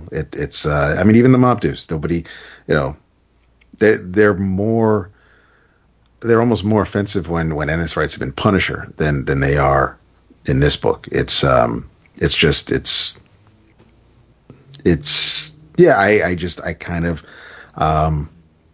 don't know really what I was expecting when I started reading it. I didn't expect us to get where we were by the end of it, but it was a fun ride. It was nuts, and I'll be there for when the next volume starts. But I'm quite surprised. I'm happily surprised with how Deadeye's played out. Now this was called Dead Rabbit. Dead Rabbit. Yep. First two issues are, right, I think, still out there somewhere. I saw them at Chicago last year. Some dude was trying to sell them for a stupid amount, but once the bar filed suit, they had to rebrand the book, and there's really it's actually more fitting as Deadeye's because of the crossed out eyes. I think the only part, I think the rabbit came in because of the way his mask hangs off the side of his head, but the rabbit part wasn't any big deal. It's aside from I think the only the only flaw, if you could even say that, is that there was no, not a buyer beware, but there was nothing in the first issue in this reprint of Deadeye's #1 that lets you know that this was originally published as, or there was any sort of Caleb note. Was feeling some kind of way about that. Yeah, there was no note in the back that says, hey, this may seem familiar to you or whatever, but which it's fine. If you never saw Dead Rabbit, then fine. Here's your first issue of Deadeye's, and you go along and you're none the wiser. But for those of us who did know, a little, hey, this is what happened, might have been nice to see. Right. Yeah. By the way, just a note, because I talked about Man in Black issues 1 through 3, and I thanks to apologies, I don't remember who specifically, but someone pointed out to me in the Slack group that issue 4 had actually been released in October. Oh. And they were right. So I actually I went and bought it off Comixology and read it, and so we got at least the resolution 4 now. So I can now fully recommend the the 4-issue little story. It's a fun, well, not fun. It's an engaging, entertaining yarn about the idea of certain primal forces being at the hand of magic, and the Black family has control over blood, and they're trying to corral the primal entity of fire. So yeah, no, it was. Thank you for pointing that out, because I was sort of waiting for Godot for it to finish. So, and then Vince, did you catch up on Basketful of Heads? I did not. God damn it! But you can go into it by the time I read it. No, there's nothing to go. It's going to be collected by the time I get to it. I thought the third issue was wonderful. It was our femme fatale protagonist basically spending the issue having a conversation with the dude whose head she chopped off, and sweet. It's raw and nasty, and they say vicious shit to each other, and then let's just say she has a run-in with someone she thought she could trust, but maybe she can't. I think it's beautifully drawn. That's the thing. It's fantastic. Yeah. It's that EC school. Oh, sure. Absolutely. Yeah. Yeah. But yeah, that's my favorite of the Hill House book so far. Sweet. Because Leo Max is a beast. Yes. I was not out of nowhere. Right. Out of nowhere. Yep. Yeah. Cool. Do you want to buckle up? I mean, it's a bonus ep. We can keep it short and sweet. All right. Well, you didn't talk very much. You got anything? 20. No, I didn't 20 mean stars though. So I didn't mean to quit. I meant like sit comfortably because. I'm ready. Yes. Yeah. Yes. Okay. Perfect. Okay. It's not a complex tale, but it's involved. There's a lot of tendrils going everywhere. It's from 2000 AD. Oh, of course. Yeah. Are they your publisher of the year? No. Okay. No. From Prague's 2162 to 2164, at least the latest chapter of this serial is in 2164. It's a new serial, a new character, which is awesome because I like to see some fresh concepts infused into 2000 AD. Dredd and company are great, but give me something new, something different. And this is exactly what this is. Written by Michael Carroll, illustrated by the great Flint Henry, or Henry Flint Henry, however you want to say it. Lettering is by Simon Boland. The name of the strip is called Proteus Vex. And oddly enough, we were talking about the Japanese and war. There's a little bit of backstory to this, even though it's a new serial. There was a war between the Obdurate and the Imperium Ascendant. And they had been at war for 14 centuries. Big, galaxy-spanning war. But, like the U.S. did in Hiroshima and Nagasaki, the Imperium teleported a dying white dwarf star, smack dab, into the center of Obdurate space. And the white dwarf star goes nova, bleh, big bada boom, billions of people dead, and the war is over. So when the strip starts, it's in this pre-war period where memories have not dissolved yet. The quote villains are still considered as such, but the Imperium is I mean, it's an empire. Come on, they're not exactly squeaky clean either, right? So you have this character called Proteus Vex, and this story takes place 4 decades into the post-war era, as the titular character. He was a one-time soldier in the Imperium. Now he's a super agent. He's like that guy that you send in to get shit done. And visually, oh my God, is he striking. You have to see the costume because it's a little bit Fantomex, just a little fan. He's got talking my language. His I don't want to call it a costume. His garb he's split straight down the middle. Half of his head is red, half of his head is white. He's got sort of Spider-Man eyes, but the garb is riddled with what look like sigils. Very, very strange graphic things that we don't know what they do yet, or if they do anything. Mm-hmm. And he's got a sort of a stylized trench coat, so he looks like a super spy, by way of maybe a warped version of Phantom X meets Deadpool.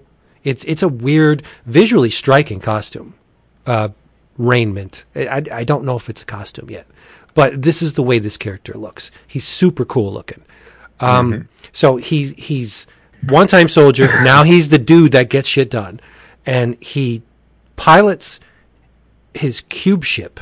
It's a ship that's a cube, to a planet called Farago. No, the cube ship is called Farago. The planet is called Korrigag.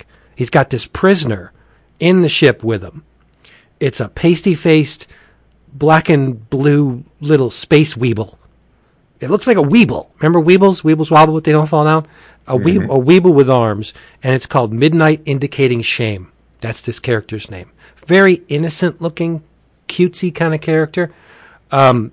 He's transporting a prisoner, but he was diverted from his previous course because there's a high-ranking Imperium officer, a chancellor named Rose 7 Baryan, disappears, just goes AWOL.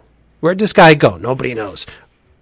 But it's good because he had a chip implanted in his body, a tracking chip. It's an indestructible, you can't remove it. Well, we're going to know where this guy is at all time. So yeah, a high-ranking official disappears.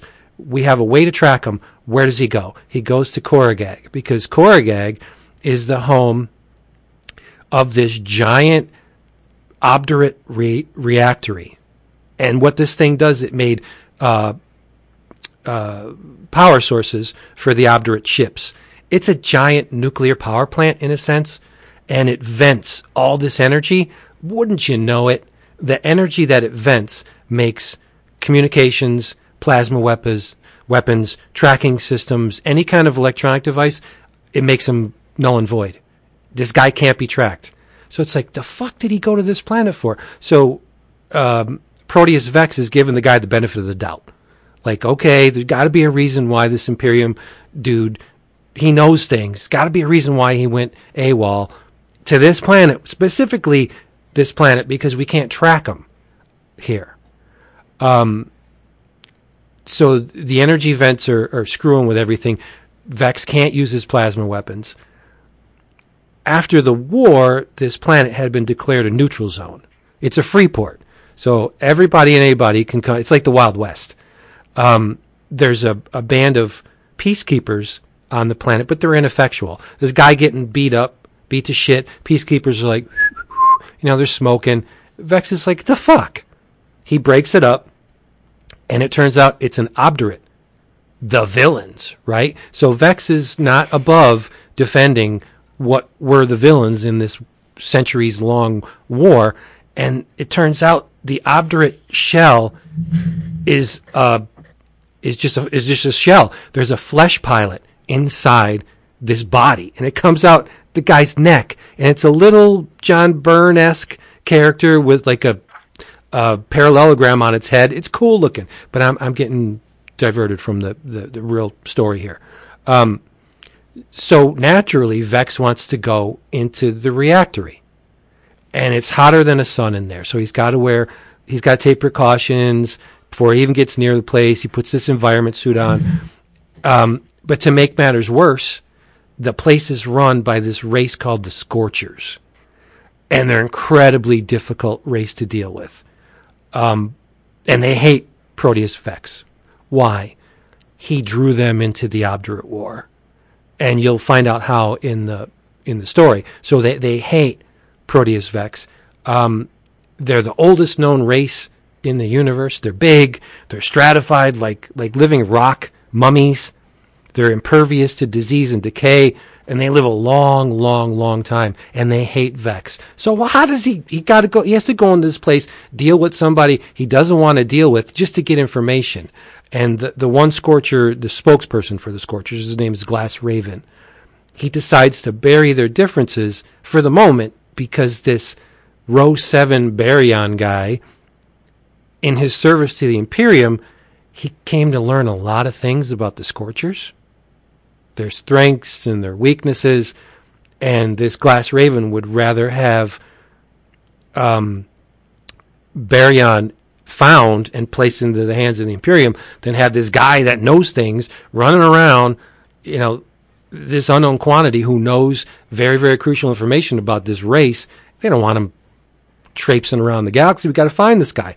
So the plot thickens, and I left a bunch of shit out. It's, even though the chapters are like 4 or 5 pages, this thing is dense.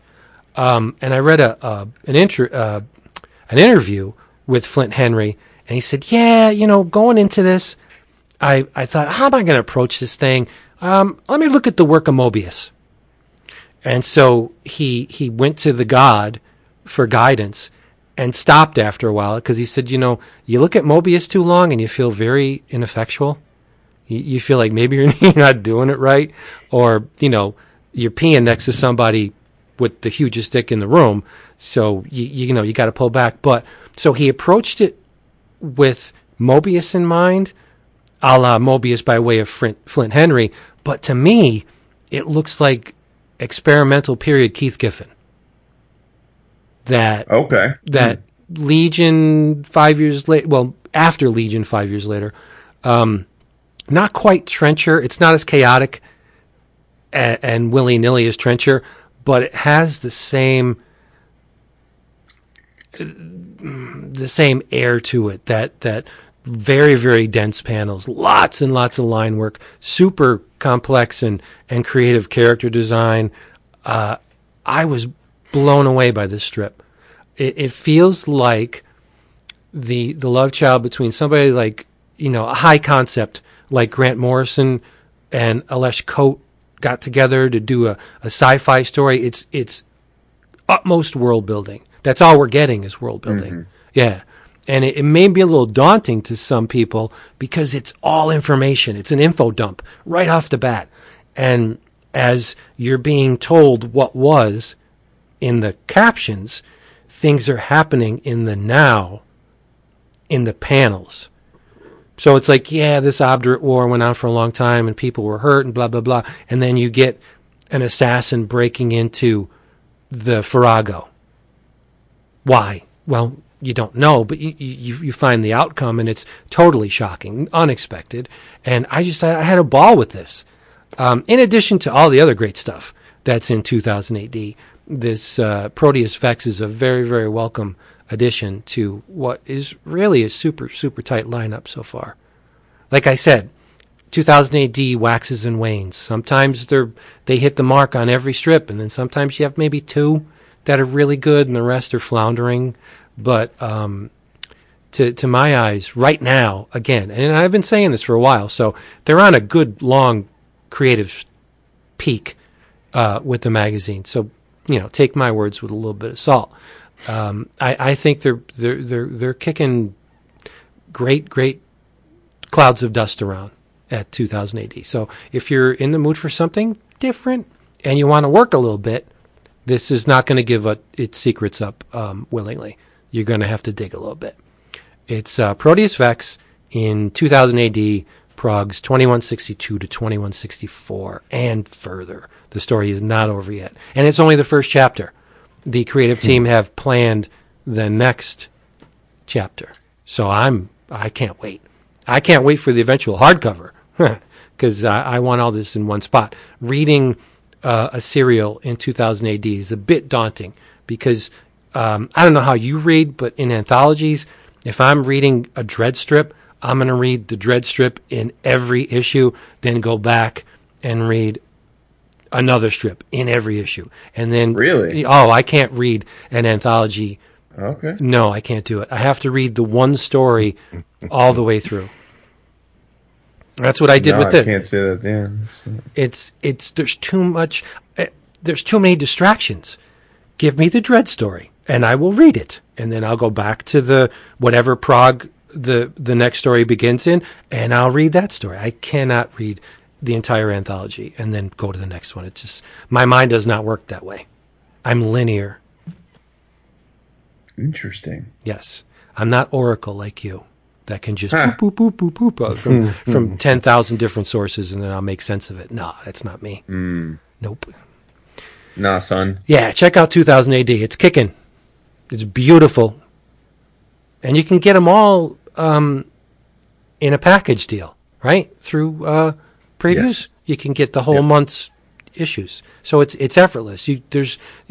There's no way you shouldn't be buying it, saying, "Oh, well, I hate ordering 4 issues at a time." They're all in one package. You just got to click once. Just do it. Seriously. So there you go. This was a different episode. We got shit all over the place. We just went all. It was like old school, like review, just rapid fire reviews. I know. Love it. I do like these no roadmap episodes where we can just plop down and see where it goes. Mm-hmm. Yeah.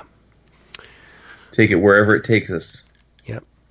All right, buddies and budettes. This has been yet another episode of 11 O'Clock Comics, and we loved having you. If you want to get your books super cheap, get them delivered right to your door, packaged beautifully, all giant things of foam. Your books are going to arrive the way they came off the press. Discount comic book service. Pristine. Yes. I don't twitch when I get a bent corner on a, like if I order a book from Amazon and the book comes with a bent corner, what are you going to do? You know what I mean? Send it back and no. No, it's not a cause for concern. I'm with you. Yeah, it is what it is. To quote Joe Pesci. So, Rebellion, 2000 AD, best of, number 1, is $2.74. From AdHouse, Kankor, $13.97. And Gamma Yun Tales, Volume 1, from Nobrow, $13.97. In your travels. I know Jason's not going to high-five me on this, but I'm still deeply enraptured with Last God. Oh, listen, I mean, I know it's not your thing. For me, I'm not saying it's a bad book. Right. It's not your thing. Yeah. Written by Philip Kennedy Johnson with art by Riccardo Federici, and Sonny Go is the colorist. I'm not going to get too deep into it at all. Suffice to say, there is one sequence in this book that absolutely stunned me. That is very, very hard to do to a 54-year-old jaded consumer of these things we called comics. Anyone who reads the book knows, but if you don't, the narrative flip-flops between a 30-year span. You have the Tirgolad narrative, which is in the present day, and you have the Olvargolad narrative, which is in the past. And it tells you how these characters came to be worshipped as heroes when in fact they were blind, stinking liars, and profess to have eliminated the last god, Mal Ultep, but in fact they did not. But anyway, so there's part of the narrative, the Tirgolad narrative. They're going to a place called the Pinnacle. And it was built by the Guild Eldritch on the back of elven slaves. And one of the characters in the current day posse is elven. So she's like, this place is disgusting by our standards, but we got to go here. And to get to the Pinnacle, it's this giant spire of what looks like floating islands, much in the it's like a Yes album cover in the fantasy realm. So they got to get to this place, and there's a giant bridge spanning this impossibly deep crevasse. And so you have the Evandir, the slave that won his freedom but didn't, the Queen Cyanth, who saw her husband consumed by Mal Ultep, and you have this Elven named Vico. So they got to get across this bridge. And smack dab in the middle of the bridge, they notice there's a mother and child, and they're dead, and they're desiccated, and their flesh is like leather, and it's raining, and this thing is in the middle, and they're just like, all right, they're dead. Let's just, let's get where we got to go. And there's one panel that Federici draws that I gazed at it for what seemed like forever. The mother's cradling her child, and it's a top-down perspective. You see the mother's head, against the head of her child, which is in the, the crook of her neck, and the child's all gnarled, and the hands are bent, and the nails are just pointy and creepy, and you see every undulation in their skin, and they're dead, so they got the rictus, and the teeth are, half of them are gone, and noses are all, the tissue's all necrotic, so parts of their body is just gone. And this thing looks up, and Mal Ultep possesses the kid. And he looks up, and you see the eye just at the top of the arc of its eye socket, and he goes, "Hail, Queen Mother," so sarcastic and condescending, and you got some Sam Hain strip of hair coming down Mom's forehead. It is a gorgeous, absolutely astounding panel. You got to see it for yourself. It's I'll put it in the gallery accompanying this episode, and then it goes even further south from there, and you're like, holy shit, this Federici guy can not only draw, he can design, because this thing is mind-boggling. It goes into Lovecraftian territory. I love this book. As if the front matter weren't enough, you get copious amounts of back matter. For me, it's the Black Label title. I love it. Last God, number 3, book 1 of the Felspire Chronicles. I hope there's many, many more books to come, because this book is amazing. I have the first 3 sitting right here, because I need to catch up. So I want to read that. Well, I won't read them for next week since you just talked about the third, but I'll catch up for the. Oh, well, I talked about one panel of the third, but yeah, if you want to talk about it's full disclosure, if our patrons know, because they get bonus episodes, but they didn't hear it yet. I talked about starting this issue, what must have been 3 times. Yes. It's not a book you can just jump into. Right. You can't read Superman and read this and then go read Spider-Man after it. It's a book that it's like, sit the fuck down, calm yourself, get into the right frame of mind, and walk into this fantasy world. It's uncompromising. There's a ton of dialogue. There's a ton of back matter. So you're gonna be invested for about 30, 40 minutes in an issue. Good. You got to give the book its space. You can't. It doesn't walk and talk like other comics. It's a sit back, relax, and sink into this world type book. I love that. Many people, there's a lot of people that don't like that. Inside front cover has the catch up page that gets you caught up on the narrative, and it's not just one line. It's 3 paragraphs.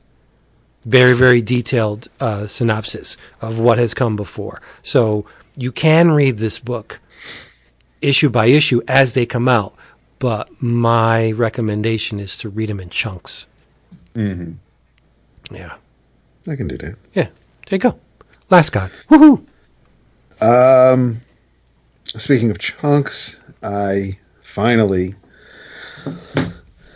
caught up on the Image launch of Copra, reading the first 3 issues. There you go. So, or also known as 32, 33, and 34. It's what I absolutely, as great as the main story is, the first issue, there's a panel recap of the original volume, the first 31 issues. And then there's a little bit of hey, yeah, it's the first issue, but I know I dropped you in the middle of a big confrontation because of the cliffhanger by the author. The second issue has a kind of a love letter to Image Comics from when they started back in the early 90s, with a couple of pinups by Michel of various Image characters.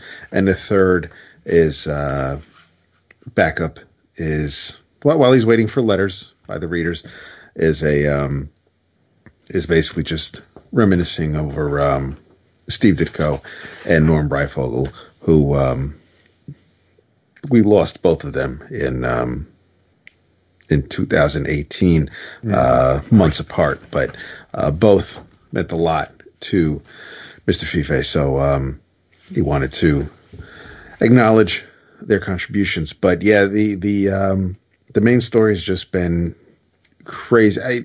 I adore Michel's work, his line work. I can't take my eyes off the page, and it's probably why it took me so long to read these 3 issues, is because I can't look away, and so much so that I have to reread pages because I forgot the conversations that the characters are having.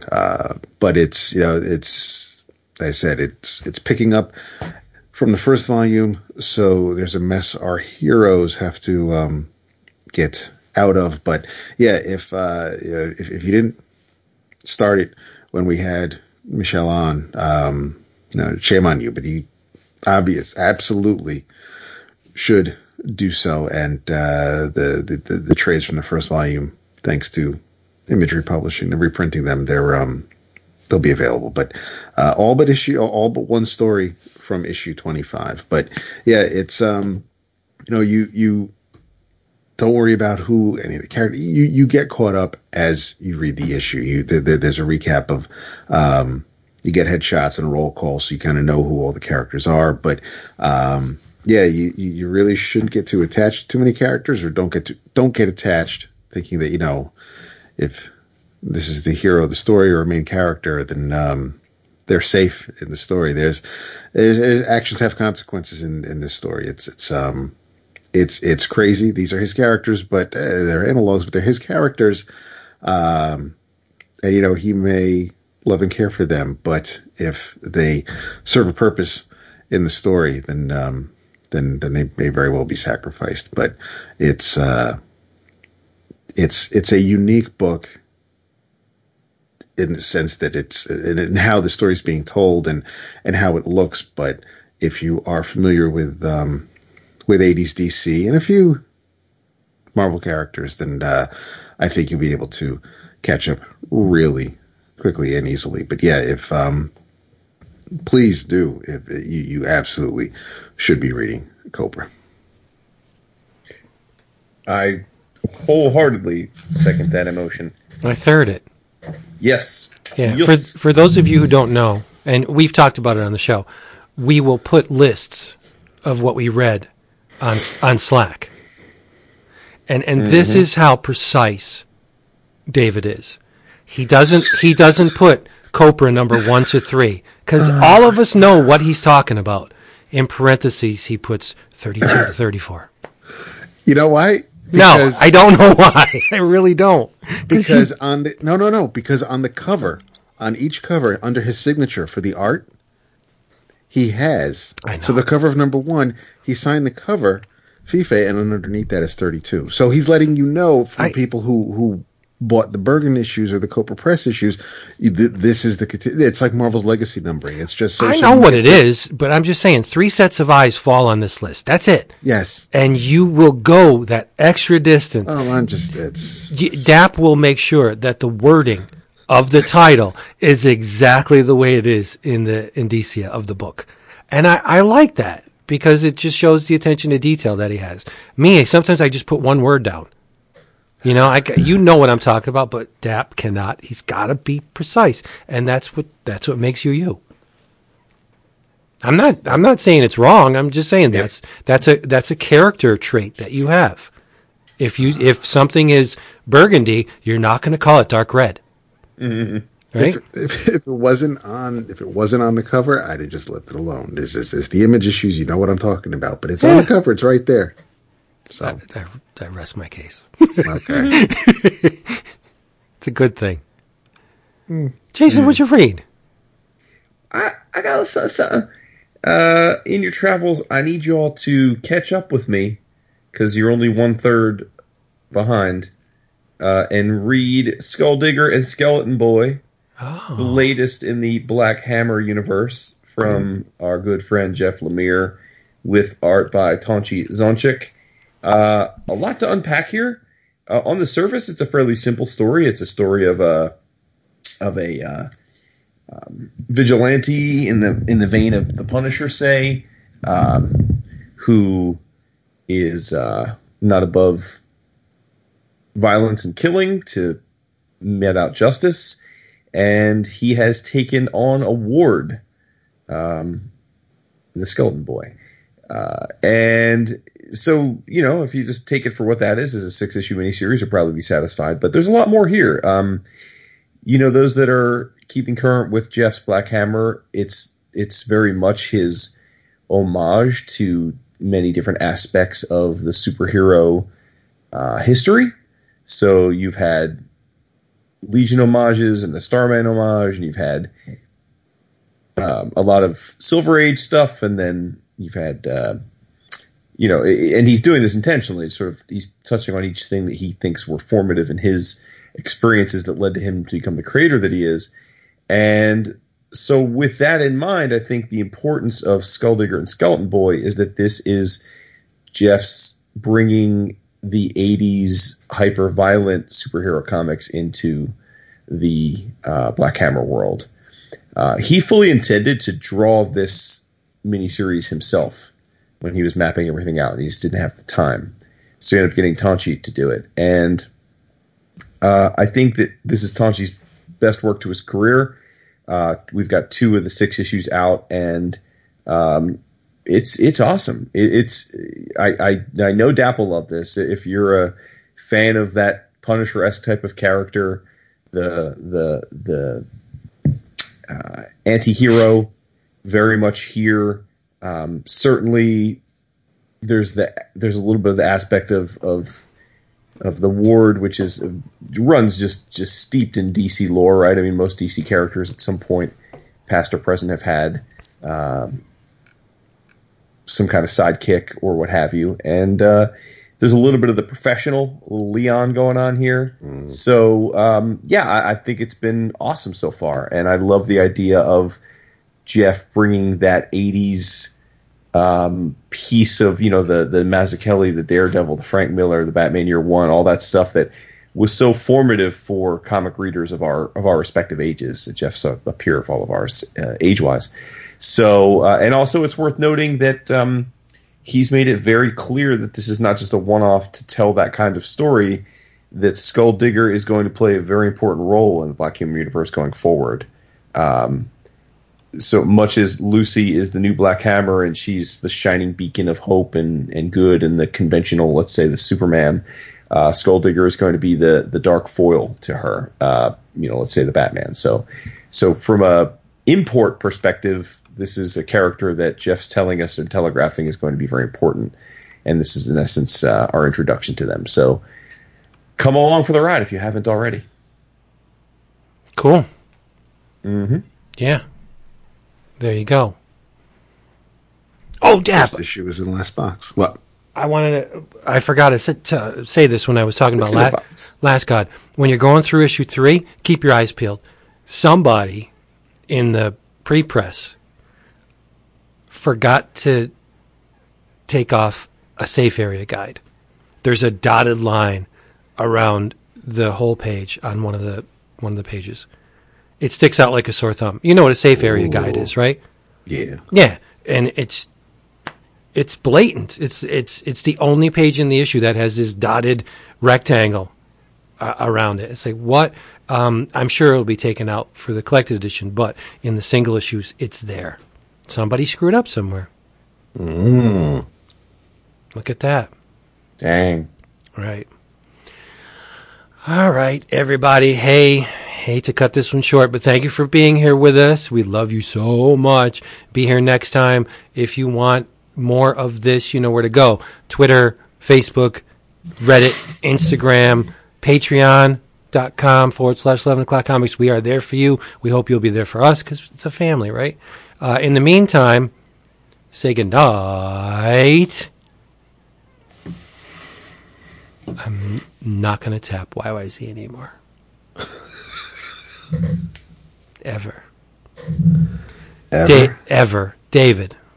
Good night. You really not gonna tap? Nope.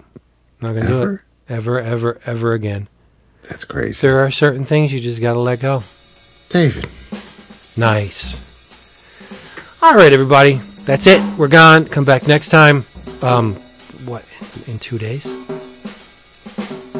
Right? Yep. Yeah. That's right. Another one this week. You get 2. Don't thank us. Thank the patrons because they're the people that make this happen. We will be back. We love you so much. Go do fun things with your family. Say bye. Laters. Say bye.